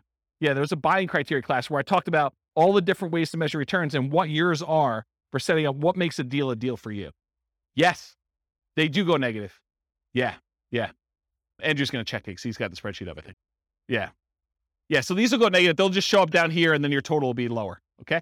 So it shows you though your return. And then when you have the ROIQ, which is return on investment quadrant, the 4 areas of return plus 6 months of reserves. That 6 months of reserves return is now this gray area. And this is our return on investment quadrant plus reserves for 12 months. This gray area up here is your 12 months of reserves, the return you're getting on that. And again, it's just showing you the total. So it shows if you're saying, screw James, this reserves thing is kind of for jokes. I'm getting 18.67% return on my money from all these areas combined. But if I actually think about it in terms of, I need to have 6 months of reserves in order to be prudently investing in real estate, because what happens if you have vacancy? What happens if you have repairs? Or what happens if you have other stuff like that? Then this says, hey, look, my overall return is really 16.57 if I have 6 months of reserve somewhere, including getting a little bit of money on that reserve that I'm storing somewhere. And then this one says, I got 12 months of reserves and I'm getting a little bit more money because I've got a larger return on that 12 months of reserves that I have. And so it shows you the return there. So this is sort of like your return with the drag from having reserves returns. So that's another way to think about that. Make sense? Okay, cool. So one chart shows dollars. The next one shows your return on investment for year one. If you want to see how these ROIQ numbers look for other years, that's at the top of page 2 of your handout. It shows you your return in dollars for all of them and your return on equity. Because once you get past year one, I don't think the initial amount you invested matters anymore. Then I think it's all about how much equity you could get out of the deal and what your return is on that. So it shows you those two, and it breaks it down into the 4 areas for those. Cool? All right. So now we're down mid-row all the way to the left. This is the returns if you sold the property. And I have 3 different returns. I have your annualized return. You basically take the amount of money you made divided by the amount of money you made as a percentage return, and you divide it by the number of years. That's what annualized is. It's really simple. So it shows you if you sold it right away, you'd lose money because your real estate costs to get out of the deal exceeded what you made, which you didn't make anything. But then as years go by, year 2, year 3, you start getting to the point where you're going to make a little bit of money using the assumptions we had. And then the further you go out, the higher this is. And this is the just really simple return you earn divided by the number of years. That's what annualized return is. The next one is compound return. That's the gray line, the bottomish one. And that shows you what return you had as if that was a yearly compounding return. I have to figure out what the formula is, but it's something with an exponent and stuff like that. Just realize that that's what it is. It's compounding. And then the last one is your internal rate of return. Internal rate of return takes into account when you have money going into the investment and when you have money coming out of the investment. And it does a return based on that. So that probably is, in my opinion, the best one to use of the three of them, internal rate of return. So it shows you what it is. And you basically look at the year and what the return is in that year. And that tells you what that return is per year. Okay. So this is like almost 10% per year return in this case. Any questions? And this one shows 20 years for you. So you can see 20 years worth of history. Okay. Any questions on that one? All right. The next one shows you, some people like to look at cash on cash return on investment when they're evaluating their deals. Some people are all about cap rate. Cash on cash says, what's my cash flow divided by what I actually put into the deal? The cash I'm getting back divided by the amount of money I invested. Cash on cash return on investment. Cap rate says, what is the amount of money I would get if I did not have a mortgage on this property, but I had all my other expenses, property management, taxes, insurance, maintenance, all that other stuff. It says, what's the return if I bought this all cash? So it's net operating income divided by purchase price or value, depending on when you're calculating it. But cash on cash is the rate of return you're getting on the money you have invested in the deal. So if you want to do cash on cash, it's these green boxes and they're labeled. So in this case, year one, you get 0.57%, 1.14, 1.73, 2.34, 2.97. And then cap rate just shows you the numbers going all the way across. So if someone says to you, look, I'm buying a 5 cap property, that's cap rate, 5% capitalization rate. Okay. Any questions on that? Yeah. Microphone. Purchase price, not for the ARV and not dependent on the closing costs and rent ready costs. Is that correct? Yeah, this is a weird one, right, Andrew? Because I mean, it depends on what you're saying. You can make an argument that it should be on ARV, right? Because that's really the value of the property. It's like your net operating income divided by the value of the property. That's how it's calculated in year 2 and 3 and 4 and 5. But year 1, we often use purchase price. So I don't know. I mean, or it could be purchase price minus closing costs because you can't get away without. Yeah. So are you going to the bank and you're trying to show them, like how bad this is, or, or you bragging to your friends at a coffee party and you want to tell them the better number? I don't know. It's literally like you could go either way. What I actually do here, I don't remember. Probably. I think it's purchase price. Yeah. So that sounds, well, it shouldn't be. It should be ARV. Okay, maybe ARV. Because if I'm doing year 2 and 3 and 4, I wanted to be consistent. Yeah. I didn't want to have a number there. So I do ARV, but you can make a really compelling case to do purchase price, right? Because that's really what you're buying it at. Or total invested is the other, because you have to invest. Yeah, you're finding all like my weird case examples, like all the. Well, these are to do with you. These are core to the. No doubt. This is like a conversation you and I would have offline that no one else would care about. So yes, I totally agree. Any questions on this? So some people are like cash on cash people. Some people are cap rate. The other way to think about it is cash on cash takes into account your financing. Cap rate does not.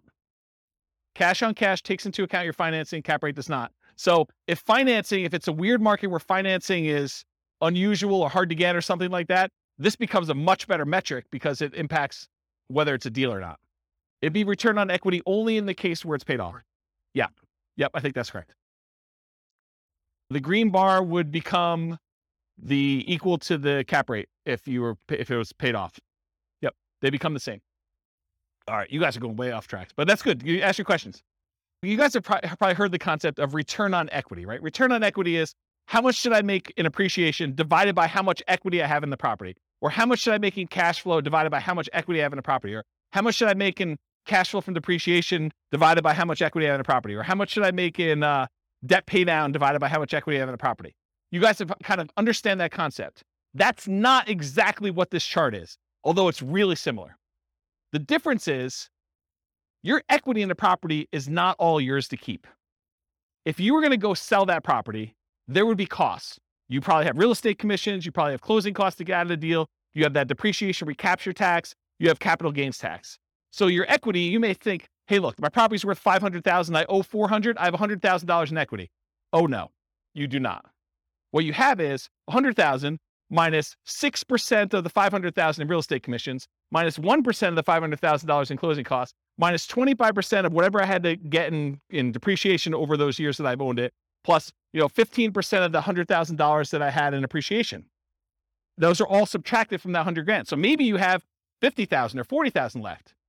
This chart shows you that return you had from appreciation divided by what you'd walk away with in cash by selling the property after all those expenses, closing costs, real estate commission, depreciation recapture, and your capital gains. So true net equity is actually the equity you have if you sold the property and you did all the stuff you're supposed to do, paid closing costs, paid whatever transaction costs to get out, the depreciation recapture and the capital gains tax. Okay. So these numbers, in my mind, you want to know what your true net equity is because you want to know, hey, if I sold this property and now I walked away with $40,000, what would I have to get on that money that I walked away with in order to match this real estate deal? That's what we want to know, right? We want to know, like, if I sell this, what do I need to beat to invest? So that's why I like this. And this is why this chart is the way it is. So the blue line shows you your return from appreciation divided by how much true net equity you would have in that year. The red line is your debt paydown return over true net equity. Your yellow line is your cash flow from depreciation line over true net equity. And your green one is your cash flow over true net equity. And this dotted line is the sum of all of them. So you're pushing almost a 23% or whatever it is return on true net equity in year one, and it kind of continues to taper off over time. Does that make sense? Okay. Annual key metric. I'm moved on to the next one. I'm at the very bottom on all the way to the left. This just shows you your gross potential income. If you didn't have any vacancy or anything, what's the maximum you could possibly get from this property with the current rent you're getting? That shows you what it is per year in year one. Gross operating income is this after your vacancy expenses. Operating expenses tells you how much you're spending in order to operate the property, taxes, insurance, maintenance, stuff like that. Net operating income is the amount you're getting from gross operating income minus your operating expenses, gives you your net operating income. This shows you how much you would get if you owned the property free and clear, if you did not have a mortgage on it. Okay, this is all year one. Any questions on this? And as I said before, you could see this for any year on that overrides tab, and you could override any of it if for some reason you have a weird year. Non-loan expenses. This just breaks out what you paid for stuff. This is what your vacancy, which is not really a loan expense, but I put it in here because I wanted it to see it. Vacancy is the odd man out, but $1,000 in vacancy. This is how much you paid in property taxes. This is how much you paid in property insurance. This is how much you paid in HOA. If you had landlord paid utilities, that would be what's here. Your expenses 1 and 2. How much you paid in maintenance. How much you set aside in CapEx. And how much you pay in property management. Just shows you all the expenses in year one. And then finally, probably one of my favorite charts. This chart shows you the two different equities you have in your property. The equity if you sold it, and the equity if you were able to get a 75% cash out refinance loan. And then what it costs you in order to access that equity. Okay. So the blue line shows you how much true net equity you had. You had a little less than 100,000 in year one, and it kind of steadily increases over time to year 20. The yellow line shows you if you could go get a 75% loan to value loan, how much could you pull out in cash out refinance equity each year? Okay. And then the dotted line shows you CTA stands for cost to access true net equity. So what are all the costs, real estate commissions, closing costs, depreciation recapture tax, capital gains tax, in order to get at this $100,000. So you paid 40% of what you got out here of $90,000 or so in order to get at this. That's really expensive money, right? So you could see what the cost was in order to get at that money, okay? And if you do a cash out refinance, it starts off really, really expensive to get out a very small amount of money. But over time, as your equity increases, your cost to access the cash out refinance equity goes down. That make sense? Because a lot of people are like, hey, I want to redeploy this equity, right? I want to go use this. Well, some people don't care. They're like, I don't care about the cost. It's the opportunity to go buy another property. And in that case, that's fine. But at least you know now what the cost is to get at that. And this shows you how much you can get at. Okay? All right. Last slide. Then I'll take questions if you guys have it. I would suggest to you, if you're serious about being a real estate investor, Go analyze 100 deals. And one of the reasons why I want you to do this is, number one, I want you to be practiced so that when you actually have a deal you're serious about, you know, like where stuff goes, where to get things, and you're pretty quick at doing it, and you have a feel for a lot of different stuff. And secondly, I want you to know what a deal is and what a deal is not in your marketplace. Because if you go analyze 100 deals, 90% of them are going to suck. They're just going to be like, yeah, it is a pass. But then you're going to be like, oh, you know, these 10 look decent. And you're going to know what looks decent because you'll have analyzed 100 of them. Okay, so that's why I suggest you do that. Then, how many people are like overwhelmed? They're like, holy crap, James, you are like crazy. No one? Oh, okay, you got a couple people. Okay, yeah. So this is the challenge, right? Because not everyone builds spreadsheets like this in retirement for fun, right? Like, this is like, oh, you know, I'd like to make a new spreadsheet. I'm going to go build this crazy thing. And this is what pops out 2 days later. And I understand that. And unless you have done this a whole bunch of times, you're like, cash flow from depreciation, true net equity, what are you even freaking talking about? It's like foreign language to a lot of folks. And you'll get better at it over time if you keep coming to class, which is what you want to do. But if you're overwhelmed and you're about to go buy a deal or you're trying to do this, get help. Don't like try to struggle through it and think, oh, I think I got this. And then you kind of half-ass it and you end up with a really bad deal or really struggle with something. You can ask your real estate agent to say, look, I'm doing this deal analysis. You know, help me walk through this together. They may use my spreadsheet. They may use one of their own. It's up to you and up to them. But go ahead and ask them, or, you know, go find a CPA or an accountant who understands this stuff and can help walk you through your numbers. It would help if you did the 100 deals first. That way, when you go to them, you know enough to see when they're BSing you. Not talking about CPAs or accountants specifically, but in general, if you go to someone, you ask for advice and you don't know that they don't know what they're doing either. It helps if you kind of know, right? So definitely go get some advice if you need to from account CPA, or if you can't get your real estate agent or your accountant or CPA to do this and you absolutely need help, you can purchase support. You can say, look, I'll pay James for 30 minutes to go over a deal with me, and you could, or someone else. It may not be me, but because I may not want to do it forever.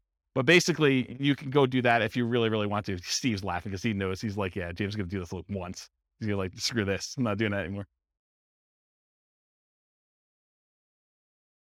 I appreciate that. Yeah, I appreciate that. It's a very nice compliment. I'll have to give Steve his $20 later. So in my opinion, it's better to pay a little bit of money and avoid buying a really bad deal than to buy a bad deal because you were unwilling or, you know, your pride was too much to ask for help. I think it's just better to get help if you need it.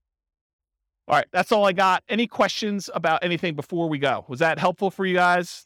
Was there any lingering things you're like, oh man, James, I thought I was coming to learn about this and you didn't even talk about it? Anything like that going on? Yeah. You want to do the mic? Just to make sure. I think you have this, but is there a list of like all the different equation breakdown somewhere?